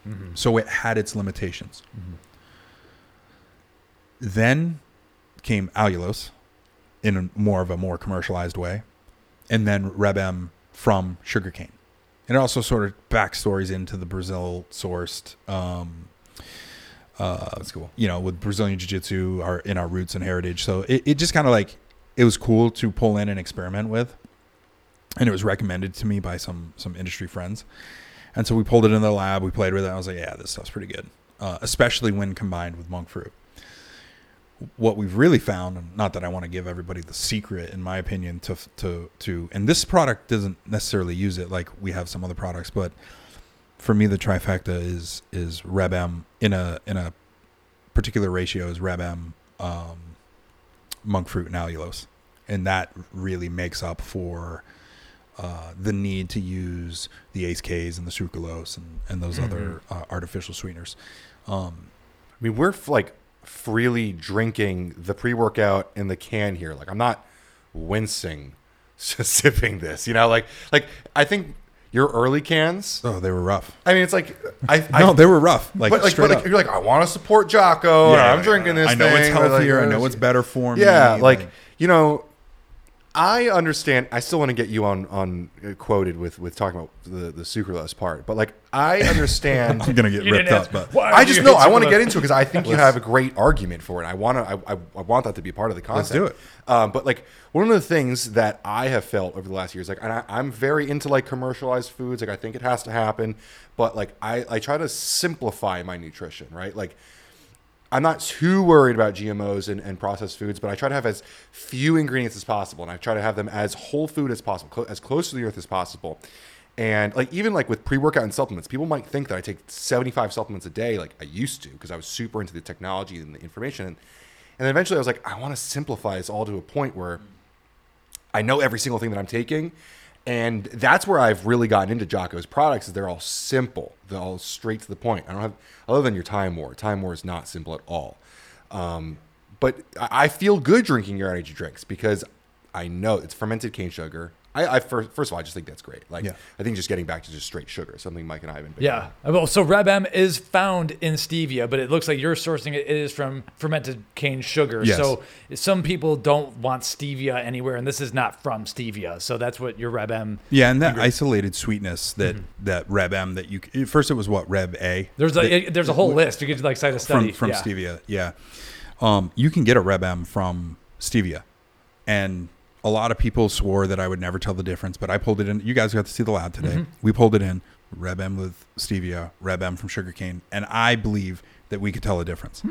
So we were, and I believe it was better. So I was like, okay, this is great. We got to go back to the lab and try it now. Yeah, if I still have some, it's old and probably expired, but the stevia. But at that point when we were testing that, we, made that conscious decision. And that was a big one for us because our customers knew us for monk fruit only. That was our thing. And they were willing to sacrifice flavor. They were willing to sacrifice taste. And I wrote up a whole thing that was distributed to like all of our customers. It shipped in packages. It went out in emails. And I was like, listen, like, here's why we are going to support including this. And I don't think we had a single piece of lashback, not a single customer complaint. Was this the recent reformulation on the cans, or was this previous to before that? We've gone through a couple revisions. Okay. So that was probably the first revision where we introduced Reb M in general. Okay. That was probably that first one. I honestly thought that people were so loud about it being monk fruit only, like they were advocates, that I thought that we were going to get a lot of pushback for introducing another one. And so maybe it was because of the clear messaging and getting in front of it, hopefully. But nevertheless, we got no. Now there were some diehards that were pissed off about flavor, which is hard to believe. But they were like, "Hey, I really think that the old, one of the flavor names is Dak Savage. I really think the old Dak Savage is better." I'm like, well, listen, you're one of very, very few, and we're sorry, but stock up. I kind of get it though, because like as your revisions have gone through, I've had some of the older green apples and the mango, and like that natural twist that some people don't like, and I can understand why they don't like it at first. Like I came to love it. Like it was just part of the flavor, and I ended up liking it. We drink so many energy drinks that I get like sucralosed out. Like I'm like it's so sweet, it's so harsh. Like I'm sure it's awesome for most people, but eventually I get tired of it. So will you go on the record and say that you'll never use sucralose in a Jocko Fuel product? Not while I'm a partner. Not while I'm still head of product. And can you tell us what your grievance is? Aside from Jocko wanting it natural, what are your other grievances with sucralose? So the fact that we have it as a brand standard is number one, and that's easy. So it's like easy. It's like, no. Just no. Like every time we've ran up against that wall with a co-packer or Flavor House or something, it was just always like, no, this is. So it literally became part of our, like when we would hand over a brief, it would literally become part of that brief of like, these are the things we don't use. And they'd go, oh, you know what I mean? So, which is one of the reasons why we don't have bars yet. And we can talk about that later if you want, or maybe another day. So one of the big reasons why we don't is because, listen, I don't think sucralose or Ace K or any of these are going to necessarily kill you. And I don't think they're going to give you cancer immediately or anything. But what we do know is this, and I don't even want to use the word disrupts, because I think the word disrupts gives a negative connotation that I don't think has been fully proved out yet. but we know that it changes the gut microbiome. It does change or alter the gut microbiome. True. Whether that's for the good or bad, I don't believe we know. But what I do know is this. I do know that, like you, we have tried to take a position of we're not going to die on the sword of like everything has to be non-GMO and organic and natural, but let's lean that way. Why? Because I think the data shows if we lean more natural and we opt for that decision when that is in front of us, when it's available, I think you're going to have better health outcomes. So when we're doing that, I'm thinking, okay, well, I'm going to steer clear of some ingredients that may or may not be suspect. And one of those ingredients, in my opinion, is sucralose. And we've seen some big brands move away from it. Why? Maybe it's cost, maybe it's manufacturing, maybe it's... but when you take one of the top selling sodas in the world and you see that they transitioned away from sucralose and went back to aspartame, you have to question and wonder why. When they are like many multi-billion-dollar corporation, why are they making that shift? And that to make that shift is steering a battleship. It's not a dinghy. So to do that across an entire organization like that, why are they doing that? Maybe it was to save a penny, and that maybe that was worth it. I think it's deeper. And so the argument is, oh well, sucralose and the metabolite, what is it? Sucralose 6-acetate or something. They say, oh well, it's only shown to have carcinogenic properties in a petri dish. Well, okay. So you're saying because we don't absorb it in the body, it doesn't float through our bloodstream, that it's not necessarily going to cause cancer. Okay, well, what the fuck do you think your mouth and your tongue and your esophagus and your stomach lining and your intestines and your colon, what do you think that is? I understand it's not sitting there all day long and penetrating, but if you are sipping on something, and a lot of people who have a soda addiction, a diet soda addiction, or an energy drink addiction, and they're sipping that shit all day long, that is coming into contact with your cells. So that is a little bit of a fucking petri dish. You're hitting us on something that I'll go back on the record. I don't have a problem with sucralose on paper. Like, you know, we talked last week about the leukemia study, and it does not seem like acutely it's an issue. It takes an incredible amount. Like, what did we say? Like 10x of a 50 bottles of pre-workout at one sitting to, like, you know, whatever. But we're taking this every single day. Like you were talking about sipping. I kind of extend the conversation a little bit more. Like, this is a habitual product usage. And that's a little bit more of my concern is the long-term effects. Cumulative, yeah. Accumulative of like taking this over time and it building up in my system. That's something I'm going to say again. I'm curious about this. I'm not condemning it. Anyone that listens to this and is a sponsor of the channel like might get worried that we're going to go anti-sucralose or something. I still consume it, so like I can't really talk that much. But like I have certain curiosities as we create content and learn and stuff. And that's something that I think about, especially like someone like us or well, you don't consume sucralose regularly, but like who's doing this regularly, like what kind of accumulations are happening? That's more my concern, because we're healthy people, of course, but your general pop in America is drinking soda every day or energy drinks every day. And I generally think like we train, we eat well, we eat a lot of, you know, we stick to whole foods and stuff. I feel like I generally put my eggs in the healthy basket, and I feel like that kind of offsets a lot of these things. But for a lot of Americans, they're not. You know, they're slamming energy drinks and sitting on the couch.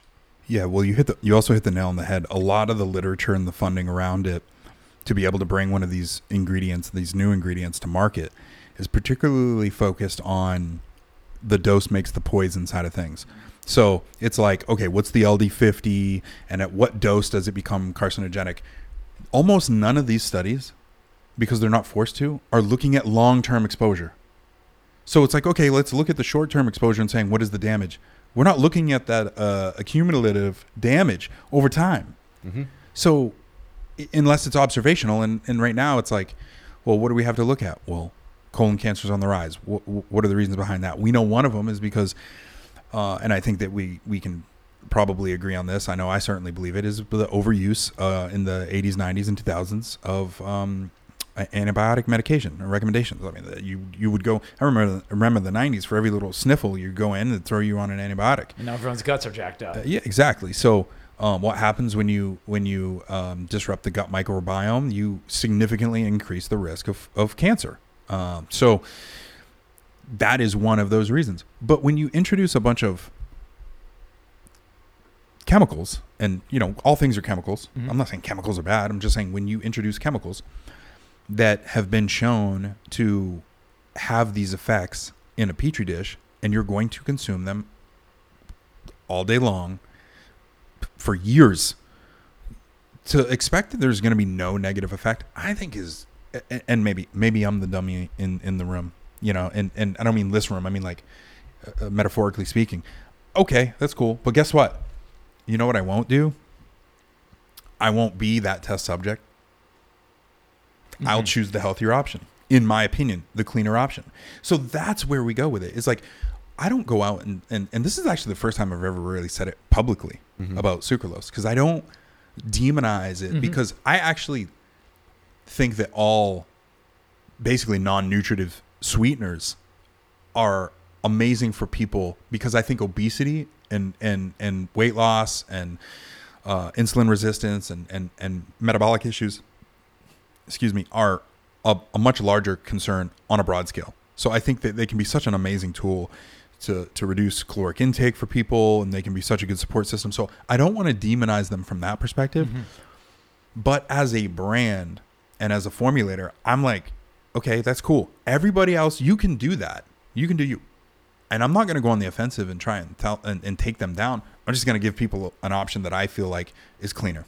That's it. Yeah, ultimately, I think as we get into this, we start making life bets. I mean, we're all like, whatever, not Ben, but we're halfway through our lives, let's just say. And so I've made a life bet that I am betting my life that eating a lot of red meat is healthy, that saturated fat and cholesterol are not unhealthy. I've bet my life on it, and that's pretty much what we do. So what I like is that you make your bets, and I'm a less is more kind of person.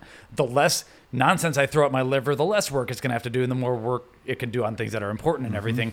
So what I like is that you're consistent through the product line. And so people can make that, like, quote unquote life bet with you, knowing that if you have a Jocko Fuel, you're going to have the same formulator making the same bets with the same people, and it's consistent. And because sometimes we say, if we can get away with doing natural sweetening, we will, but otherwise we got to go sucralose. Okay, well then you have a product line that's just got a little bit of everything, and now you don't have a less is more situation. So I like that you've chosen your lines and you stick with them, and then people who want to go for that ride with you, they know that they could pick up any Jocko Fuel product and they're going to get Brian's bet, basically. Yeah, I mean, that's exactly it. And because we hold that line, like, they know that throughout the product line, there's no fluctuations of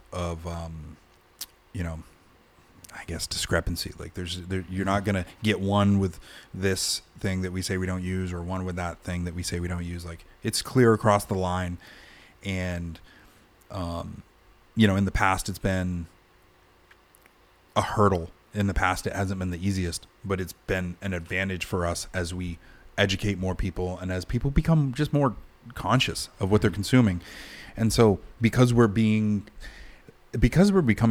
known as the brand who has done it, it is starting to win for us in a big way. And I'm hoping that, there's probably some out there. Like, I don't know of every product, but I can't put my hands on any pre-workouts to the masses that are doing it naturally flavored and naturally sweetened.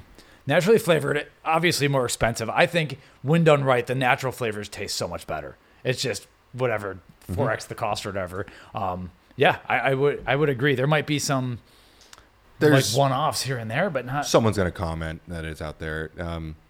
What I've been kind of resorting to saying these days is, these examples that we're saying aren't there are not at the scale that you guys are right. at, right? Able to do it and get it into Myers and HEB and right. Yeah. Like, to me, I mean, anyone can go to a small manufacturer and get 288 bottles, right? Like, the barrier to entry right now is so low. Anyone can do whatever. Like, go make your beta alanine free pre-workout and be the only person to whatever. Like, but to do it, create the partnerships, win the love and trust of community, and scale it, that's a different story. Yeah. So I agree. Yeah. This is expired, but it is a sour apple flavored Jocko Fuel without the Reb M. I'm going for it. The chief product officer is not you know. I'm not condoning that. That is a old can. You know what? No, it tastes good. You are right though. At this point, it was part of the archives, and I'm actually happy that you did it. I hope that I did not bless that, but I'm sorry. No. I saw plenty of them.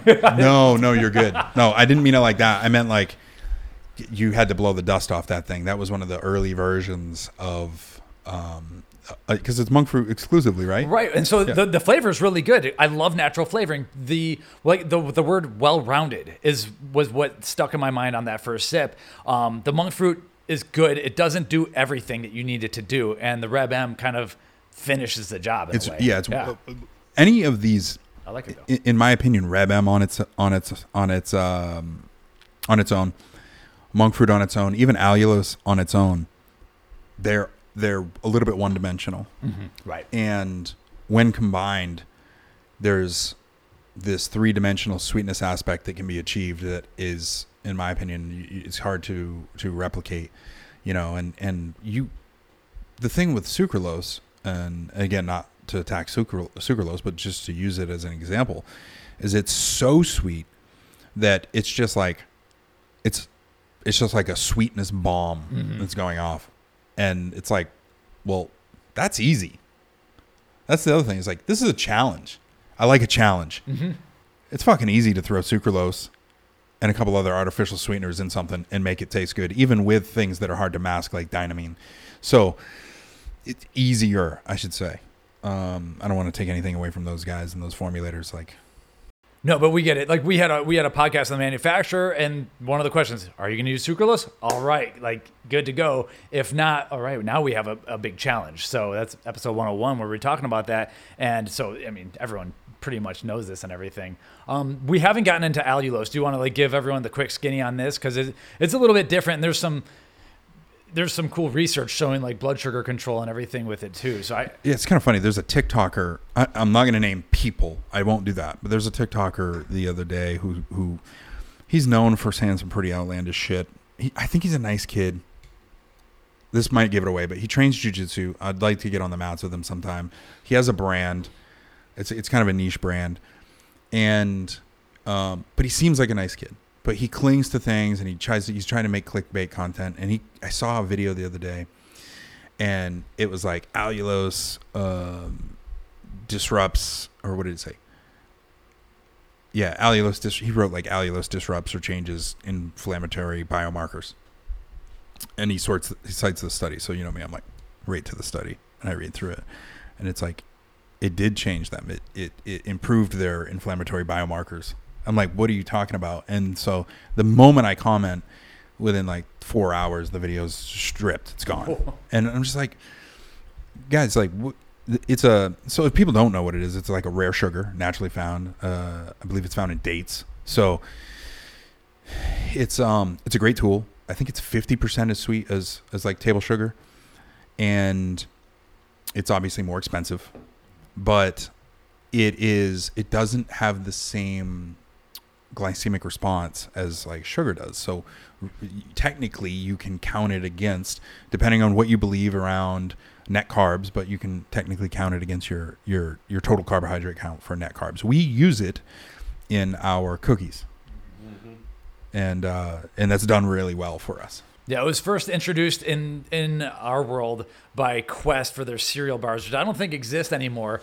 I thought they tasted really good, but I don't think they nailed the sweetness perfectly. But they had to do an educational video because of the labeling is different. Like it could be labeled as a sugar, but not necessarily as a net carb. And so there was some complexity. I think the FDA has kind of straightened some of that stuff out. But what's cool is like some of the data shows that it might pull some blood sugars down a little bit and like even be helpful. So which makes sense if someone's inflamed because their insulin and blood sugar are too high, like chronically, it might be a useful ingredient, but that might, to be determined, of course. It definitely seems to be. I will say this, from a broad approach, it definitely is healthier. I can stand behind that claim. It's definitely healthier than a 1-for-1 use with like a normal simple sugar. So we're happy to use it. And again, it goes back to that trifecta. I think we're using them all three together, and we do have a product I can't talk about that we touched on earlier in our private conversation that we're going to be releasing probably next year that uses all three, and it's a game changer in my opinion in that category, in a world full of sucralose. I would put it's maybe not the first time, because I feel really good about the new energy drinks and the Molk RTDs as well. Like, I will put the Molk RTDs up against anything in the industry right now. Anything banana, that's for sure.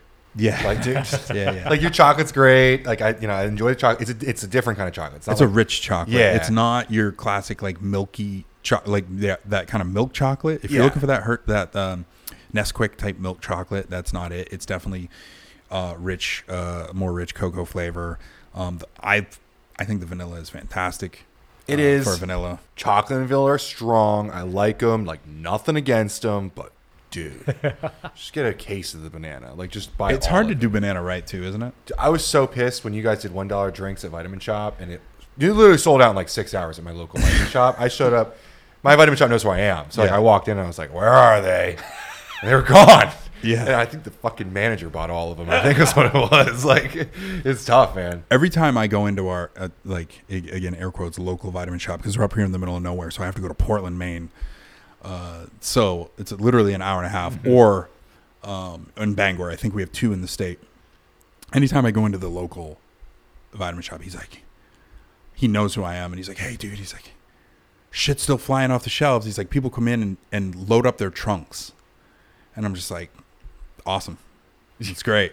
Yeah. They're driving in from people driving in from Vermont, because it's so rural. Yeah. They're driving in from Vermont and New Hampshire, and they're just like loading up their cars and driving home. It is pretty awesome up here. That's cool. So you're not low carb though, or you're not like anti-carb. Because you mentioned sugar and everything, but obviously you use carbohydrates. So where do you take your stand with like when you're carbing up? Yeah, we just don't use carbs we don't use like active sugars and carbohydrates for sweeteners. So we're just not going to lean on them for sweeteners. In our hydration product, we used 2 grams of ribose. It's a functional, I consider it a functional carbohydrate. And so to quickly replenish, and if you're doing some sort of like endurance type workout, whether to replenish post or intra, like, it's a great way to get your electrolytes in. You're getting some functional carbohydrates and ATP replenishment in, and there's a sprinkling. But I don't think in hydration anybody's really done that well yet. So I think that was pretty cool. I was pretty proud of that. And then also the tiny amount of theanine in there, because I don't know about you, but like during and post like super hard workouts, I get kind of that like mental fog, or that post workout like, and then you feel great afterwards. But I've found when experimenting with it, because that's what we do, like we test stuff constantly. I'm sending stuff to Jocko, I'm sending stuff to Echo, I'm sending stuff to our other athletes. I'm testing it myself, we're testing it in-house. I'm like, let's try a sprinkling of theanine in there and see how it makes me feel. I thought I saw a mild improvement in just how I felt. I was like, cool, we'll put it in. I love that aspect of you guys. Like, I was thankful enough for you guys to send me a sample of the pre-workout. Like, that was really cool. But like, you guys are not like traditional meathead supplement owners. You know, like, you don't just throw shit in a bottle and sell it just because it will sell. Like, we got to see like your testing facility yesterday, where you bring people that, like, you have a school, like where you go roll, or like, you can tell that you guys have like you said, I think you said scrappy entrepreneurs. Like, you just make stuff that you would use because you are your own demographic, right? I love that so much. One thing I wanted to ask, and this is a little more abstract, I don't know if you'll have an answer for it, but you've described Jocko really, really well. You've described Pete, and there's a lot of content talking about how Pete is a designer. That's like really what he is. Like, what are you? Like That's an awkward one. No, I'm just like I'd love to have someone else describe me, but if I'm I'll answer any question. Well, you're not like military or like you don't have you don't seem to have like a stereotypical like what is it that, like, when you came into the brand, like, what was your side of this? Well, my side of it was obviously I was the only one with like actual supplement and ingredient understanding and knowledge. So I'll answer the question of who I am, but one thing I was going to say earlier and somehow slip past me was I have an unfair advantage, in my opinion, than someone who's like, let's say someone comes out of, like a lot of people come out of business school, or they're just like a gym meathead, as you said, or whatever, or maybe they're a bodybuilding influencer, and they're like, I want to start a supplement brand. They probably know a lot about like what works and ingredients. They've tried a bunch of shit themselves, and they like can find someone to help them with marketing, or they go to a co-packer, and there's turnkey operations and shit for that too, like brokers.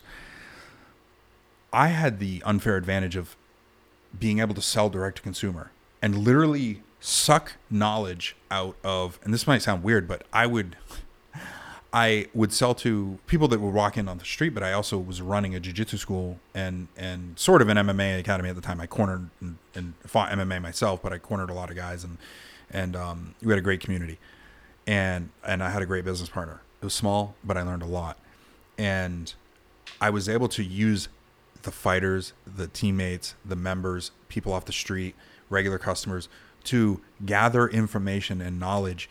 And if there's one thing that was amazing, it's that when you own an independent store like that, every fucking brand in the world sends you free shit. So I was able to look, and I would take it home. I would look at the ingredients. I would take it. I would study it. I'd give it to people. I'd be like, hey, I had my one guy who was like a stim junkie. I had my other guy who was like a pump junkie. I had my other guy who was like a intra workout junkie. And he would tell me about how he felt like, and how his energy was. And I would just like constantly gather this feedback. And I would be like, okay, so I noticed this product works really good and this product works really good, but why are they both working good and they both have a bunch of shit in them? I do this product doesn't work. Nobody likes this. And then I started pulling the pieces of every one of those and like products apart and saying like, what is it in those that actually start? And I had no idea that I would be years later formulating a product for products for a brand like this, but I had notes of like formulas that I was creating in my brain that I was like, I don't know, I'm going to do something with these someday. And then they went to paper, and then they became products later on. It seems like you're like a problem solver / like a truth You're seeker. a deconstructionist. Yeah, like you were talking before when we were in the lab, you were just like, you know what, I want to learn something about something. I become a nerd. And like I relate to that, like anything in my life that I've ever been interested, like contrary to popular belief, like sports nutrition wasn't my first thing I wanted to do with my life, but like anytime I get a hobby, I like go so deep. Like, yeah, like I've only been doing jiu-jitsu since January. Like last month, I was spending $400 on a Gordon seminar because I want to be in the room with the best people and like want to dive, right? And it seems like that's where you've been. Like no matter what, like because before Jocko, you were on the origin side, like you were in the manufacturing there. That's not sports nutrition, like. You're figuring out and problem solving and figuring that out. Yeah, I had established a relationship.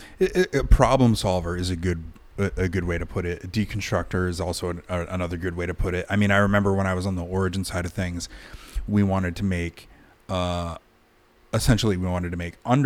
We called it undergear with our compression wear, and we hadn't had it at the time. And so I was COO at the time, and again, we were really small. Probably about 30 employees at this time. And I literally one day was like, well, I like my underwear I have now. So I'm at the office. So I go into the bathroom, I take off my underwear. I go into the stitching floor. I grab an X-Acto and I start pulling them apart, stitch by stitch by stitch by stitch by stitch, and then gathered the panel. And I was like, we have a cut. You know what I mean? And I started making a pattern.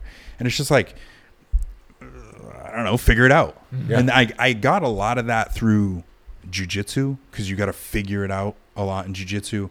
I got a lot of that in life because although my parents were amazing, my father was a sports coach and like he lived for that. So he didn't make a lot of money. He'd rather just coach community sports and just be a part of the community. And that's what he did. And my mom, and they separated when I was 12, and my mom put herself back to school through nursing twice. And so it was like, it wasn't the easiest, but it was like, figure it out. You know what I mean? It was like, oh, you got to eat, figure it out. You got to get to school, figure it out. You got to, so there was a lot of that. So there's been a lot of that along the way. Jiu-jitsu was one of those things. And then on the origin side of things, I wanted to get involved. I was running my business in Ohio, and on the origin side of things, I was like, I want to get involved. And Pete's like, figure it out. And so I was like, here's what I'm going to do. I was like, I'm going to pick the days that I'm available to be free in Ohio, and I'll draw. I grabbed a map and I drew a 6-hour radius. I knew that I could make it home in time and I wouldn't have to get a hotel. And so 6 hours there and back. And so I could get there, do what I needed to do, train, and get home. So I started hitting up every school within like a 6-hour radius and literally doing like show and tell with the geese, and went from 0 to 120 accounts. I'm not a fucking salesman, but I was like, I went from 0 to 100 to the point where Pete was like, you can't sell any more stuff. We can't sell any more wholesale stuff. We're going to start losing money. Mm-hmm. And so he's like, what do you want to do? And I was like, I don't know. And he's like, you want to move back to Maine? And I was like, sure. And so I shut down my business because it was like the Origin thing was taken off, and I saw the opportunity, and, you know, and that door opened, and I was like very grateful for it.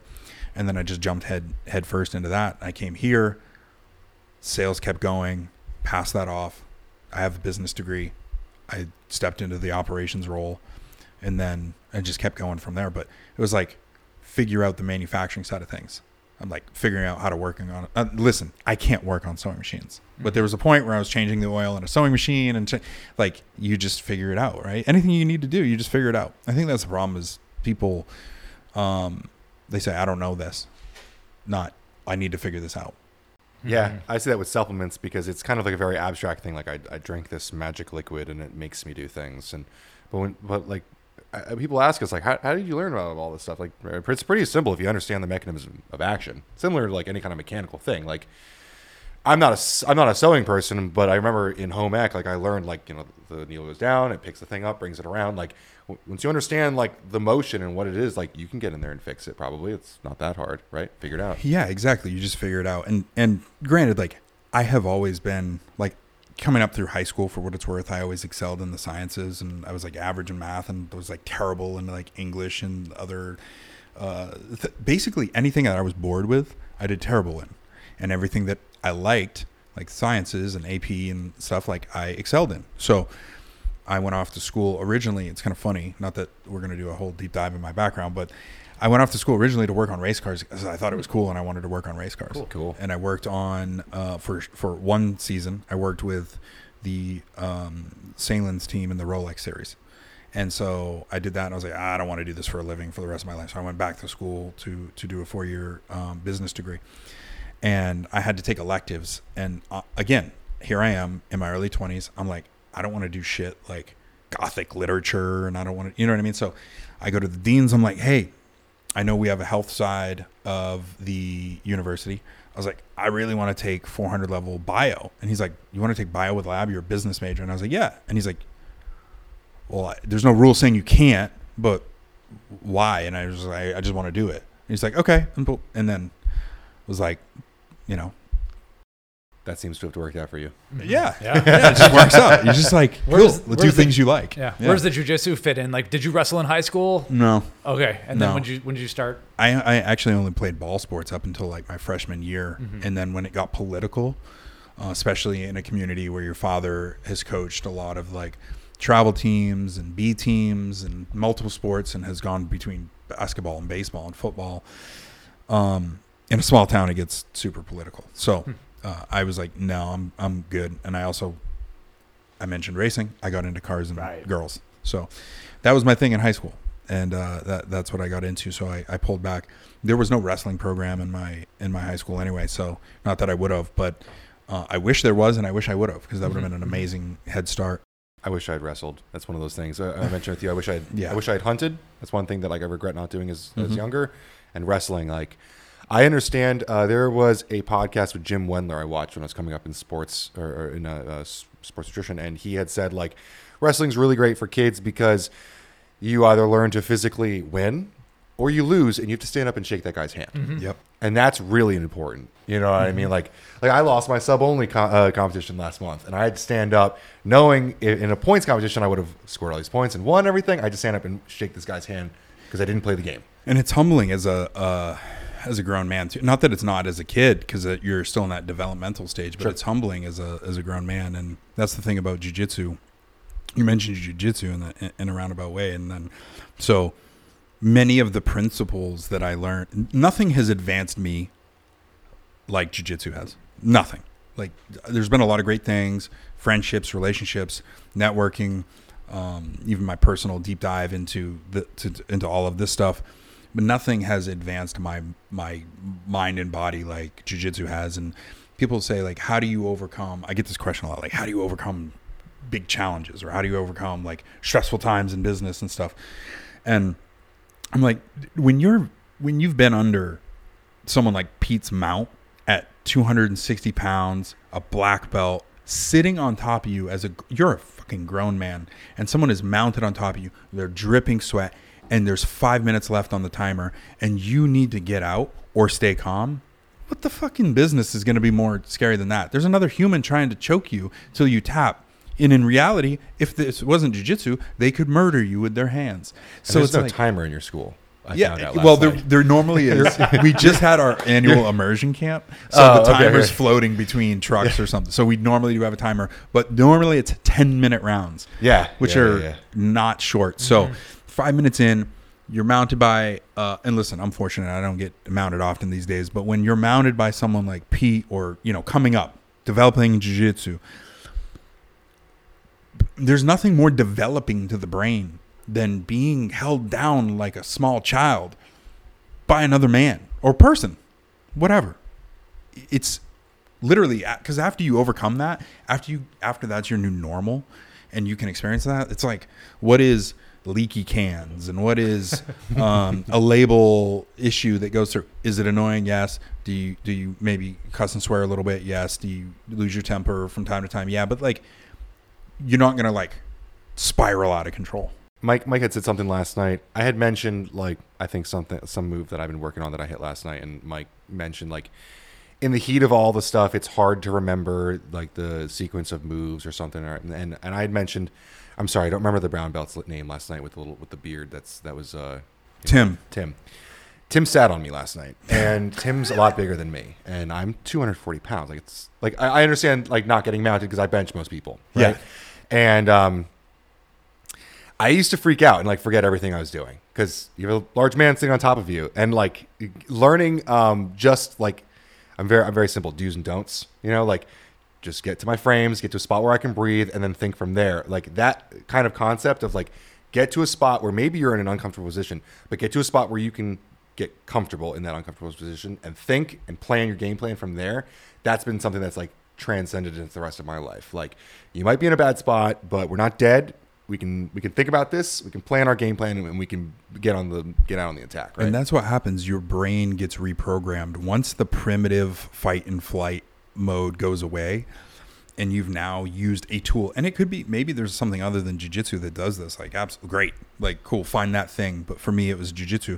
And the moment that it literally reprograms your brain to be able to accept situations like that and process them differently, to orient yourself and not freak out and go to the point where you're like, where was I? What just happened? Like, that's like a superpower. Seriously.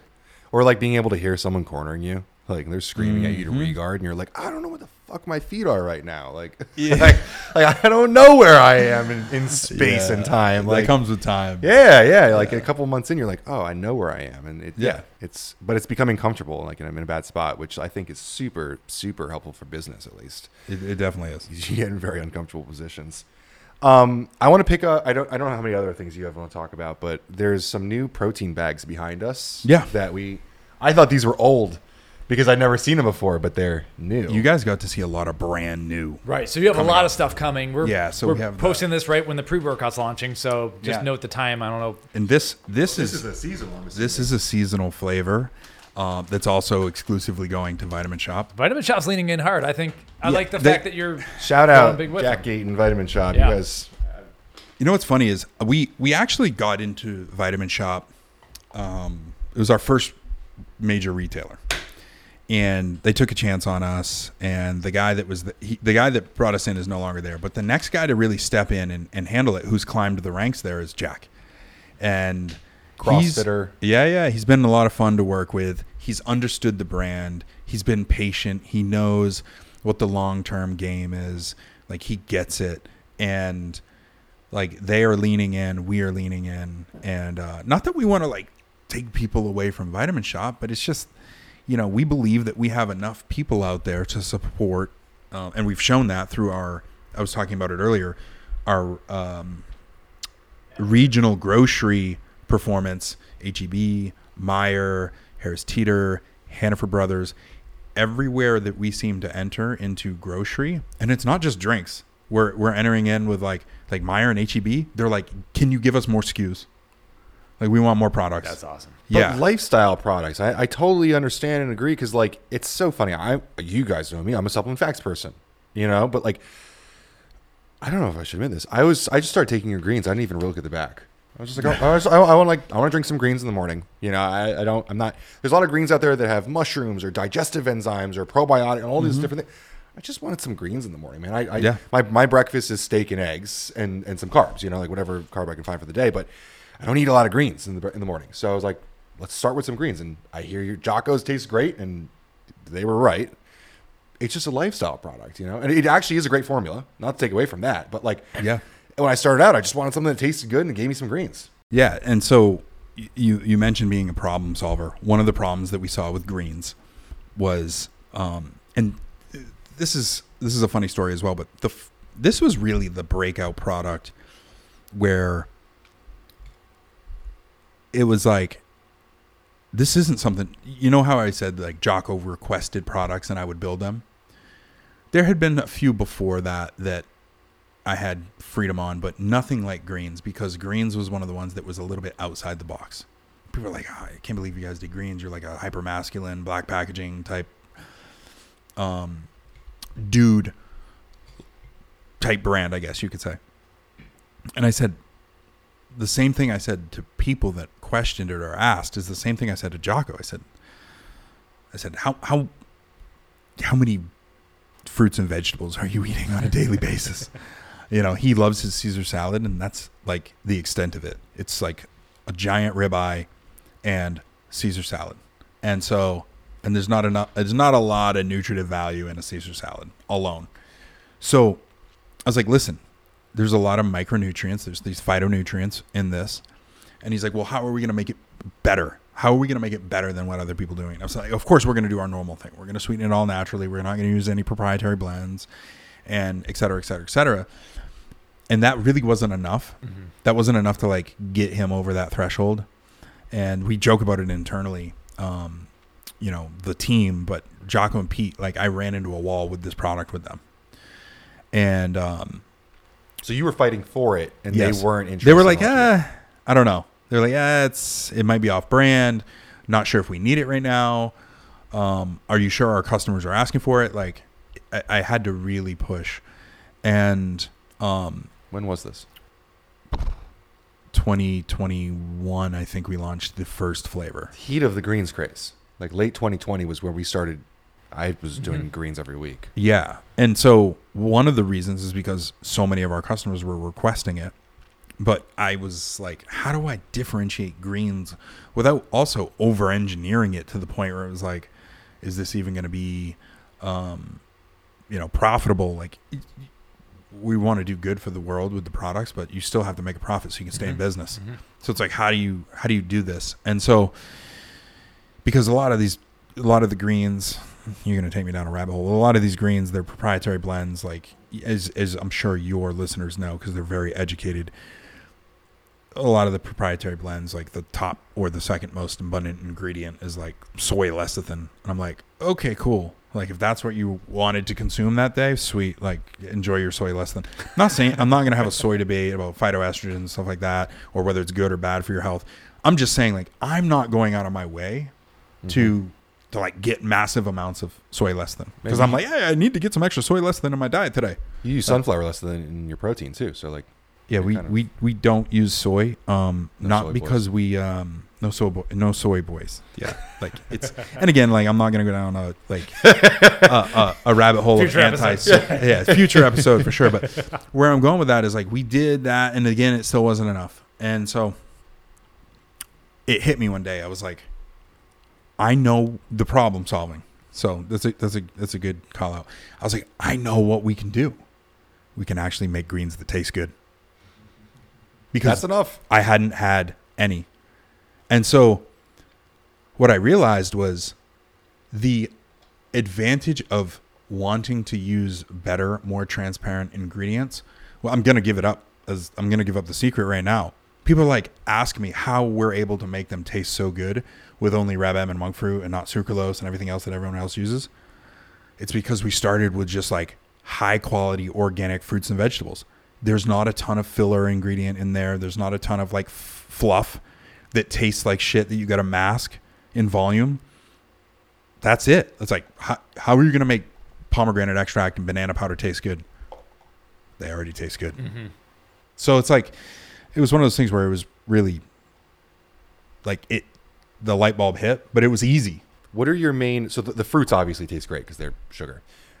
Or not, they're not sugar, but they're from great flavored fruits. What are your main greens though, like wheatgrass and spirulina? I'm not wheatgrass, spirulina, broccoli sprout extract. Like everybody wants their sulforaphane nowadays. Yeah.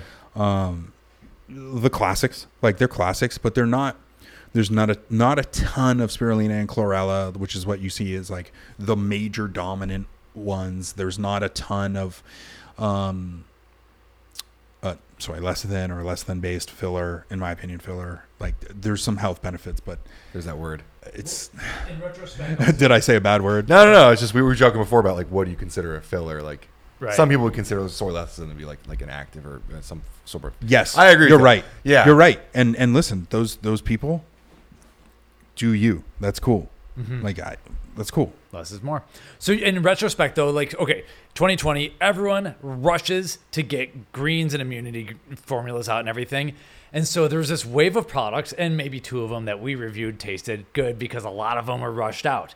You don't, and I think this is a good lesson learned, is that you didn't want to jump on every last craze. You said you weren't going to do that right up front. Mm-hmm. You took your time, and you actually put out something that was ready to go when it was ready to go. Yeah. And so that, I think that is part of the lesson here, is that you're not going to be doing every last like hype moment. You're going to do things that work and make sense. And I think it worked out in that case then. Yeah, I would say so. I mean, we had a immunity formula that was baked long before COVID, and it just was like, well, it's time to pull this into the mix. But yeah, it's like when you see things happening, like don't panic, and I think it comes back to like jujitsu. It like all comes around, because don't panic, like figure your thing out, because like this too will pass, and you want to like come out better than you came in. And I think a lot of people panicked and did crazy stuff in both life and business over the last few years. And the people who've kind of stayed like strong to their morals and wills have come out ahead. I hate being the dude that quotes Jocko because we're on a Jocko podcast and everything, but like the whole video, they made it huge. Like the whole good thing, the end of it, it's like recalibrate, re-engage, and go back out on the attack. Like, yep. You have to sit there and you have to figure it out. Like actually have like a good idea of like what you're going to do. And you were talking about go-to-market strategy before. Like some people will listen to that and be like, what, you posted on your Shopify account and like had there was like literally a strategy on like how you're going to attack the community, how you're going to disseminate information. I mean, it might seem simple because you just tell Jocko to post it on his what is podcast. The messaging, yes, that's the thing, is like you're absolutely right. Like, so on one hand, we are very well aware that we have this behemoth, like the podcast, not Jocko himself. He is he's quite he is a behemoth. No, seriously, like him, the podcast, his social platforms, we're not like ignorant to the fact that we think we're doing something that's like miraculous or special, in that's not the X factor. That is the X factor. But something that Jocko said to me a while back, sort of early on now at this point, when we were working on bars, and we had a really good track record with our customers and the products we had released, and we had spent a lot of money right below us right here developing and installing a bar manufacturing facility, because we could not find a facility that would take on the formula constraints that we were putting on them. So we put a brief out to them.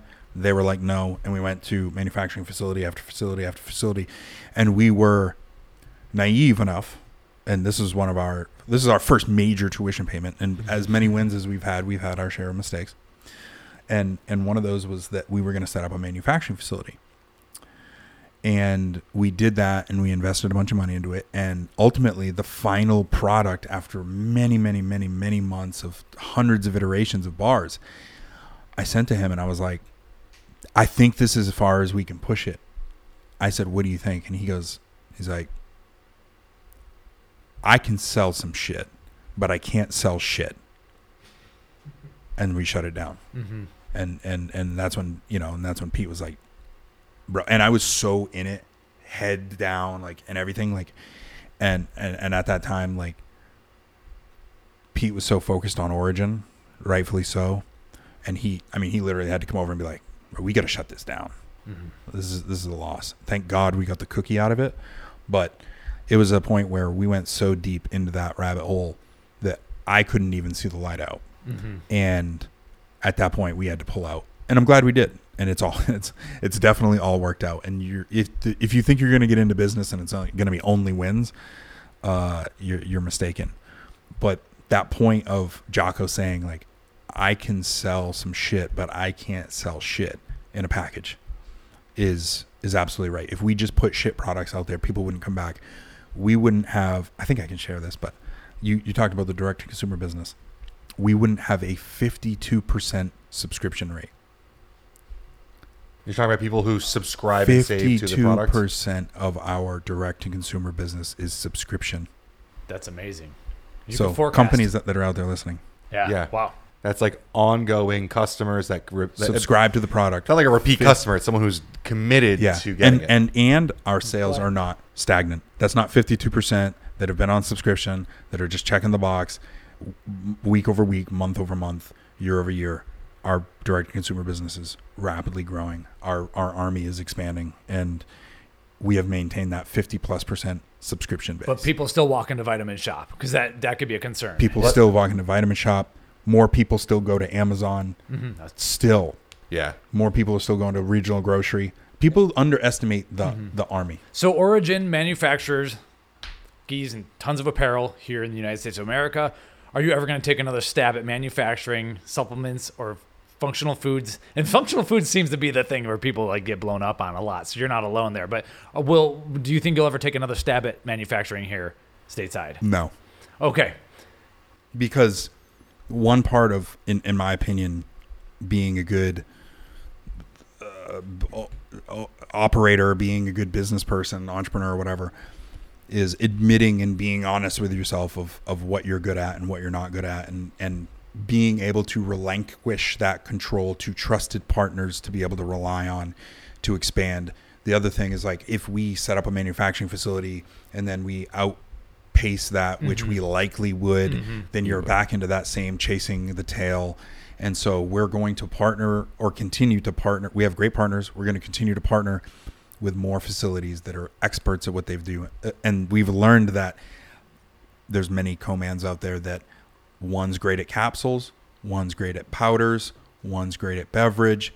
But if you have this idea that you're going to go to starting out, if you're starting out, sure, go to one, establish a relationship, lean on the economies of scale across your product line to get good deals. But at the end of the day, you're going to find that people excel in different areas, and that's where you need to have your product assortment. So you've challenged us to transparency this week. Like you've really asked if you have any questions or whatever, show anything. I think this might be the line, but are there any contract manufacturers that you would call it that have been really great for you or have helped you or that you're really confident in or you work with regularly that you're a fan of?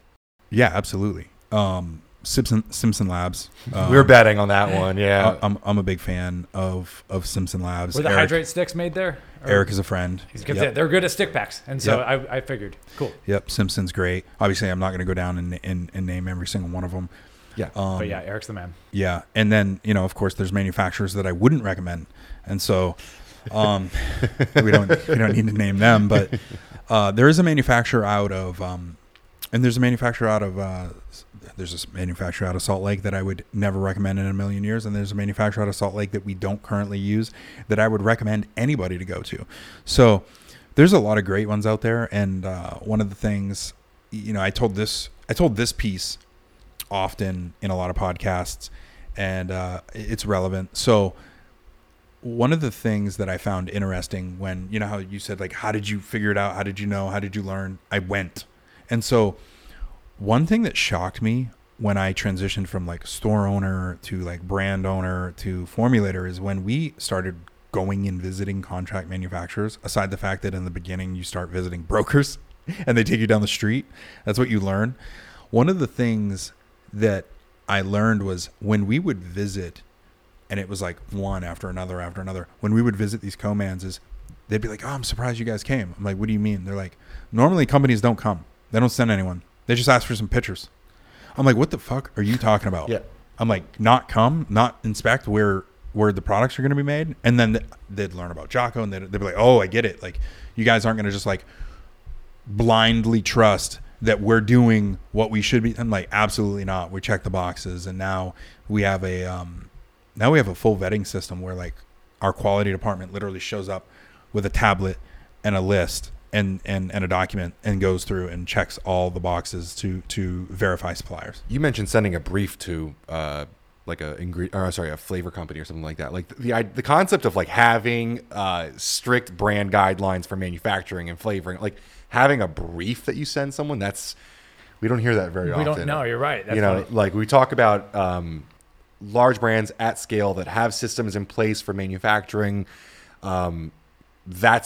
I don't want to say it's rare, because when you talk to brands at scale, they have to. Because once you get to scale, we talked about this before, there's a lot of lawyers that seemingly come out of nowhere and want to point out things. So having a quality team is important. But, we work with a lot of brands that love to tout transparency and quality and all those great buzzwords that have been big in the 2010s and 2020s now, that don't third-party test their own product. They trust the manufacturer to do that, because the manufacturer should be doing that, but you're responsible for it.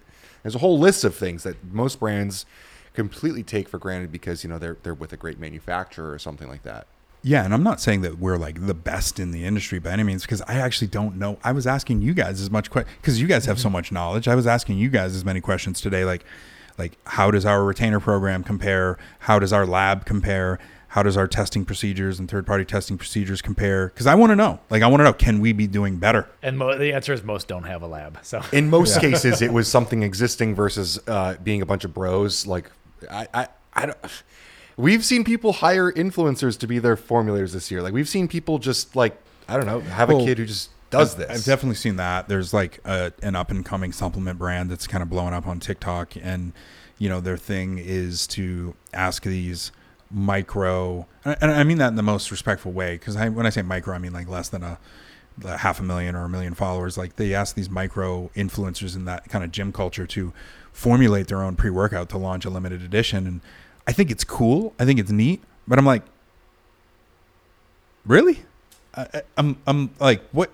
If we're thinking the same company, that company also like publicly admitted that they don't test any of their products and just blindly sell them. Yeah. And so, listen, and I've actually had a conversation, short, but I've had a digital conversation. Don't let me play it up like I'm like friends with the guy.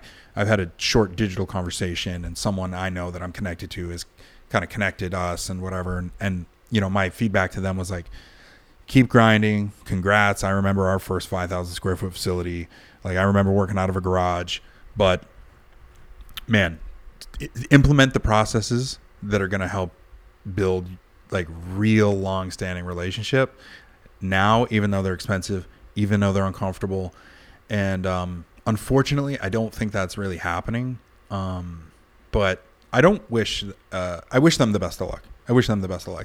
We're not, in my opinion, we're not in the same space. We're not even competing with each other. So best of luck to them. Levels to this. I love those small brands because they speak to, I love the underdogs, right? Like, on my way up, I was just a kid that worked at Vitamin Shop that just like wanted to get in. And so at the end of the day, there are consumers that are attracted to those brands rather than Jocko, or rather than, like your Thorn, or like really great quality brands. And so like these small brands, like, I don't want to shit on them and like demoralize them. I want to empower them to put in practices that will have healthy products for consumers. I want it to be safe. That's like first and foremost. Like, would I rather support quality companies that are already doing that and feel that they should do that already? Absolutely. But like, the fact of the matter is that there's going to be kids. There's going to be people that are going to have viral companies, and I just want to be able to give them the information to put those processes in place. Yeah, absolutely. And I think what you guys are doing is great. And I think if I was to go back and I was to be where I was in, like, let's say 2016, when I first got started into this world, if your channel existed, I'd be like on it, trying to soak up as much information and knowledge as I could, like sucking in stuff around contract manufacturing and business principles. You just had the former founder of, or the founder. Sorry, he's not a former. You're always a founder. Yeah. Regardless of. Scivation. Yeah, Scivation, Yeah. which is, I used to sell their product. So I get it. Like it's you guys, you have created this great channel with people with incredible knowledge. Thank you. I'm thanks. I'm honored to be talking to these to your people, and so hopefully I don't get shredded too much on my hot takes, but it's it's one of those things where this is a tool that there's no. I used to say this, I don't know, maybe I'm wrong now, but I used to say there's no place where you can go get an actual 4-year degree in what we're doing. You can get a business degree, you can get a bio degree, you can get a chem degree, you can get a food science degree, but like supplement formulation, do you know of anywhere where you're going to go and you're going to get like a 4-year regionally accredited degree? Mm-hmm. There's a small college. I saw a screenshot that someone's doing a formulating course, but not a degree. It's a course. Right. Yeah. I mean, that's cool. To a young buck, I would say look into biochemistry if you want to understand like some of the dirty stuff underneath and everything. But yeah, you're right. It is just widgets, like you said early in the podcast. Mike McCandless, who you just referenced, said the exact same thing that you said. So at that point, it is. But there's a little bit of magic to the widgets, and you figure it out. I think the perfect blend is exactly what you just said. It's a blend between the biochem and like a little bit of understanding actually a lot of bit of understanding of obviously anatomy and physiology and so it's like understanding how the chemical is going to work, understanding how they work together or against each other. That's super important. And then understanding how that's going to or not going to work in the body. Like those things, like they're all so dynamic, and you got to have that education to overlap those things. And so when you're someone like me, who's basically, it's OJT, like it's been like one of those things where years of accumulation of information and just pulling it all together. I would say if you're striving to be a supplement formulator, like you want to be the best, like someone's going to come along and it's like any industry. Someone is going to come along and they're going to be known as being, the man or the person. I truly believe that. I believe someone's going to come along way greater than me or anyone else that's done it, far greater than me. And they're going to come along, and then the industry is going to be shook. And then they're going to be, because I think it's so much in its infancy and it's so underfunded that I think that it's kind of like, it's like MMA. We're seeing these athletes now, where before it was like people that got into the mixed training, and now we're seeing kids that have been bred from being an athlete all the way up through. And so how many here's a good, this is a way for me to make it make sense to your listeners, because they probably think I'm crazy right now. So when you're 5, 6, 7 years old and you're fucking going around the classroom, they're like, what do you want to be when you get older? Nobody's saying a supplement formulator, but maybe someday there will be. Yeah. Yeah. Mm-hmm. I think like with TikTok and stuff, I think that age has definitely come down, and it's been more accessible for sure. Like I think there's probably kids in high school saying they want to be a supplement formulator. Yes. For sure. There you go. Mm-hmm. So, and something that you kind of brought up, like with MMA, like the meta or whatever, like the strategy has changed with certain things being seen as like what's best. Like right now, leg kicks, like is a big thing, or like whatever, like things that like 5 years ago you wouldn't have seen that strategy when you come in like attacking this certain thing, right? Mm-hmm. Like it was a lot more mixed back then, and I think we're in that kind of that like ultimate fighter area early now, where there's the Jockos, there's the TikTok brands. There's the bodybuilder brands, and they're all really separate, and they might be kind of molding together in a place like Price Plow, where we kind of cover all of it. But I think it's all going to become a lot more streamlined eventually, where it's all going to be under a similar umbrella for sure.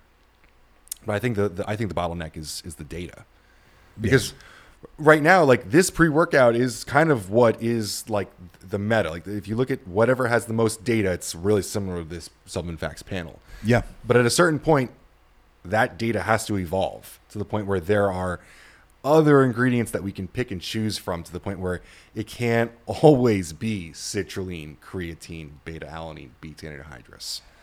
Yeah, it's one of those things where new ingredients, and this is where I do think there's value in trademarked ingredients, patented ingredients, whether that's through the actual extraction or the fact that we don't know of it yet, or a combination of those ingredients, and the way there's that mechanistic amplification, if you would. So I just think I think it's an industry, in my opinion, that's so much on its infancy that there's going to be rising stars, of course, but there'll be someones or someone that will come along and, take this thing to the next level. I really believe that, because I truly believe in the power of these ingredients and what they can do to benefit everything from health and wellness to, sports performance. Totally agreed. I don't think there's any reason it can't be you, Brian. Can't be what? It can't be you. Hey, I don't think I'm smart enough. But listen, if I had unlimited funding, I'd be doing a lot of there's a lot of things I would love to do with unlimited funding. Let's put it that way. Research-wise? Yes. Yeah, in a big way. I think that's the bottleneck, because at this point, if you want to say your product's better than someone else's, first of all, we can't substantiate that in terms of the ingredients together. This is like one of my biggest, I can't stand this happens. Like, we talk about this awesome study from the University of Arkansas where nitrosogene and citrulline are compared, and they are equal at certain doses. But at no point in the study did they consider putting the nitrosogene with the citrulline. Like 90% of products with nitrosogene also have citrulline. We have no idea what happens when they're put together, right? Yeah, so that's exactly it. So a lot of the times these studies are funded. They're funded by the person who's going to reap the benefit, because otherwise, why would you fund it? Because there's not a bunch of grant money floating around, and that's nothing. There's nothing to say that privately funded research is to be questioned. I don't think, I'm sure there's some, but I don't think that you should just look at something and be like, oh, that's self-funded, like it's skewed. I don't think that's the case. I mean, we've worked with a research facility, and I can say specifically, not that I went to them and was like, hey, can we tweak the data? It's like, there's no opportunity, and maybe that's because who we are, but there's no opportunity. It was like, here's the protocol, here's what we're going to do, here's the start date, here's what we're going to measure, like everything goes through, and then you get a data set back, and the most you can do is have multiple follow-ups and be like, okay, can you break this down? Can we look at the data a different way? Can we do that? And they're like, yes, no, and they're tight. They're like, no, we're not asking them to bend it, but they're like, hey, we can't do that because X. And I'm like, okay, cool. So how do we look at the data? And so I think a majority of the private facilities and hopefully the universities are holding that same level of standard. And so that the research we're seeing is all legitimate, even if it's privately funded, having experienced it ourselves. So I just think that when you are privately funding, like for instance, if we developed an ingredient and we privately funded it, we wouldn't have enough funds. We wouldn't allocate the funds to say, okay, well, what if we combine it with another generic ingredient to find that whether it has that amplification or not. Totally. Excuse me. So that's the hang up. Would you guys ever consider funding research on the can or the bottle? I mean, I guess the only point to do it would be have claims, and you put claims on the bottles, but it doesn't sell the product. So I would love to do more research. And as I just said, so I kind of opened up that can of worms, and we haven't published it yet, but we did do a clinical study on our energy drink. And we used a very reputable facility to do that. We haven't published the data. The one thing I can say is we measured it against placebo. It was blinded, so flavored beverages, blind cans, placebo, one caffeine alone, and then one our beverage. And what I can share is that we're very happy with the results. Of course, you have to have placebo. It outperformed placebo.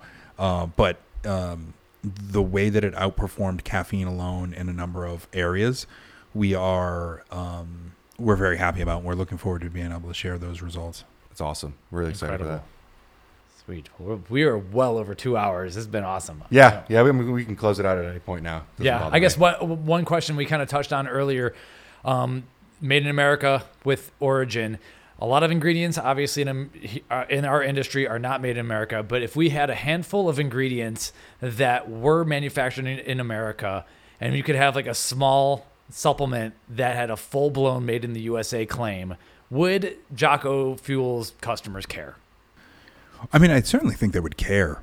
and our messaging to our customers has always been the same. Like when we can source a product or an ingredient, for instance, like when we were able to bring our can manufacturing, like these new cans that are American made, when we were able to bring them back from overseas after the COVID hurdle, we did so. Cool. So we certainly try and move in that direction. And like I said, the apparel line that's going to be dropping, the hats, the t-shirts, the hoodies, and those things that Origin makes or doesn't make, are going to be American made and American sourced. We try to do that anytime we can, obviously within reason. Yeah, because the cost is 2x or something like that. That's when the customers might start to care. There's other things too, like desiccant packets and bottles and all sorts of stuff. I also want to say, like, I feel like we could do an entire episode on this. So let me touch on it, and then you guys tell me if you guys want to do like a virtual episode or something. I don't think we'll ever turn you down to do And that, maybe so you can. Do you guys cut this too? Yeah. Okay. Maybe you cut it out because I don't know if it's value added. It might be distracting at the end of the show. But we actually had an American manufacturer of a particular product, a single ingredient product, reach out to us, and they actually tried to extort us. They basically threatened to go to market, saying that we turned down using their product and we're such a flagship American-made brand, and they wanted to charge us 4 times what we were currently paying for product. And they basically said, like, if you basically subtly tried to hint and threaten that if we didn't transition to them, that they basically would tell the world that we were not using them and we had an American option and we didn't use them. Is it in the can? No. It's a single ingredient product. Oh, I'm sorry. Okay. Yeah. Single ingredient product. There is an American manufacturer that makes one ingredient in our can that we don't use, and the reason why we don't use them is because they're assholes.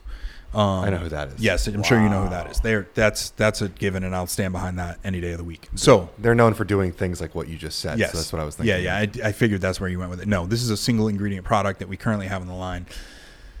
We held the line because of just simply the way that it was brought to us. We're like, who does that? Like, you're not going to threaten us into, because we were negotiating pricing. They basically just, instead of negotiating with us, they held the line, and instead of saying like, okay, well, don't use us, we're going to continue to go in our day to day, they tried to threaten us to get us to convert. And I was like, hell no. I'm like, that's not happening. Like, you guys can go pound sand. So they come back a few months later and they try and do the exact same thing. And at the exact same time, some of their product was flagged for not containing. So within the single ingredient, there's some active compounds. And I'm not trying to give too much away, but in the single ingredient, there's some active compounds. And they were flagged for basically, this particular product was hoarded out all over Amazon. And they were flagged for basically not containing the level of actives that they were supposed to. So we were able to consciously say, okay, we made the right decision. Mm-hmm. Wow, we're really glad we didn't cave. And eventually they just like went away. Wow. And we were just like, thank God. I say we keep that, just because anyone listens this for long sure. deserves that bonus. You guys are probably the alphas in any room you walk into, and I don't think, like, just because you might be newish to our little sports nutrition world or whatever doesn't mean like you're a rookie in ways. Like, you don't try to judo throw a guy who's a black belt and not know your shit. So yeah, I mean, it's one of those things. It seems like we seem like a weird group to try and we certainly wouldn't. I don't know what I would call ourselves, but what I can say is we don't seem like the right group to try and push around. Yeah, right, exactly. And not even me. Like, I'll just use my partners, for instance, like 240 and 250 savage black belts, one former Navy SEAL, one competitive on the world stage. Like, just doesn't seem like a good idea to push. Mm-hmm. And not just like from a physical aspect, like they're both intellectuals, they're both businessmen, they're both killing it at life. It just is like, they both are squeaky clean and they have resources. Why? Wrong group to try and push around, take me out of the equation. So yeah, it just seems like a bad idea. But I didn't really summarize what I was trying to say earlier. Back to the American manufacturing thing. Just because it's made in America doesn't make it better. So you can make a shit product in America, that doesn't mean we're going to use it. So if you're going to bring me an American-made ingredient or American-made product, it better test out. I better be able to go look at that actual supply chain and be able to dive in. And like we say on the origin side of things, if you follow the trucks of cotton all the way back, you'll end up in the fields of the Tennessee Delta region, I believe it is. Awesome. And like you're going to literally see the cotton farms. So Incredible. Yeah, and for the record, also, I think a lot of people, go negative about like China making ingredients. There's a lot of ingredients that are made that aren't made in China. Brazil, Germany, plenty of other spots India, too. yeah. India for a lot of botanicals. Yeah, I mean, there's a lot of great countries making like what they are good at as well. So, No, there it's just part of the conversation. Because Yeah. I'm stoked to see you onshoring jobs at Origin. Yeah. And I'm like, can we support this factory in America that's producing a couple of different ingredients? Like, And I love it. I just love it. absolutely. And off podcast, we were like bringing up ingredients that are made in America that they might be cost prohibitive, but there are reasons why, whatever, stuff's coming back. So it's cool to see. It's cool to see people care about that. Yeah, I mean, anytime I'm happy to have a conversation with an American manufacturer and see if it's true. And is it truly American made, or is it coming over here and having one step in the process, and they're squeaking through. So, but I'm always open to having that conversation about onshoring anything that we can. Absolutely. Yeah. Amazing.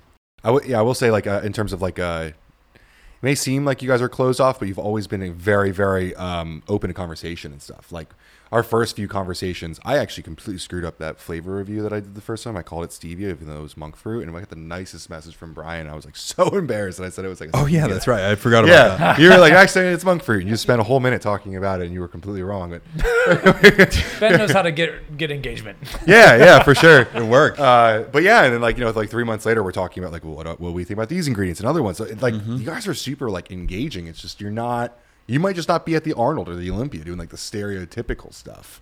Yeah. Which is cool. You guys know your value, you know your strengths, and you play to them. So congratulations on everything. Thank you. I appreciate it. And thank you so much for having us here. Yeah, this is incredible. Awesome. Super Thanks for exciting. coming up. So, big recap at the end here, just for people who are finishing off. Launch of the pre-workout is a big thing to talk about, but also the cans coming. Raspberry, incredible. Yeah. So, hit Vitamin Shop when they're found there exclusively, but also JockoFuel.com. JockoFuel.com is obviously the best place to shop. You're going to get that one-on-one. We have a great customer experience team. We're very proud of them. And so you're going to get the best service there. Of course, if you're looking for convenience, go to Vitamin Shop. You're going to find the blue raspberry, which is brand new. You're going to find the nitro pop, which is exclusive. And you're going to find the pumpkin, which is a comeback. We had this a couple years ago.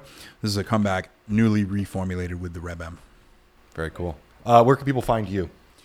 Probably most active on, I'm actually not super active on social media like I should be, or like I'm told I should be by a lot of people in my network, but Brian_origin at Instagram, and then find me on LinkedIn, and then I even have a TikTok, but I'm trying not to use it that much these days because it's not branded that much. I'm mostly just, I can't ignore the misinformation, so it's a little bit of shit talking. But Brian's TikTok is underrated. I found it a couple weeks ago. I was like, holy shit, how was I missing this? Like, just taking down internet people is great. Yeah, it's, and there's just too much out there. So it's one of those things. It's if I get a brief moment of opportunity, there's just so much information out there to debunk or whatever. So it's a little fun side quest. That's a great way to put this side quest. Side quest. Awesome. Cool. Well, thank you guys for joining in. Thank you for having us here. So this has been incredible. Thanks for coming, really. Boom.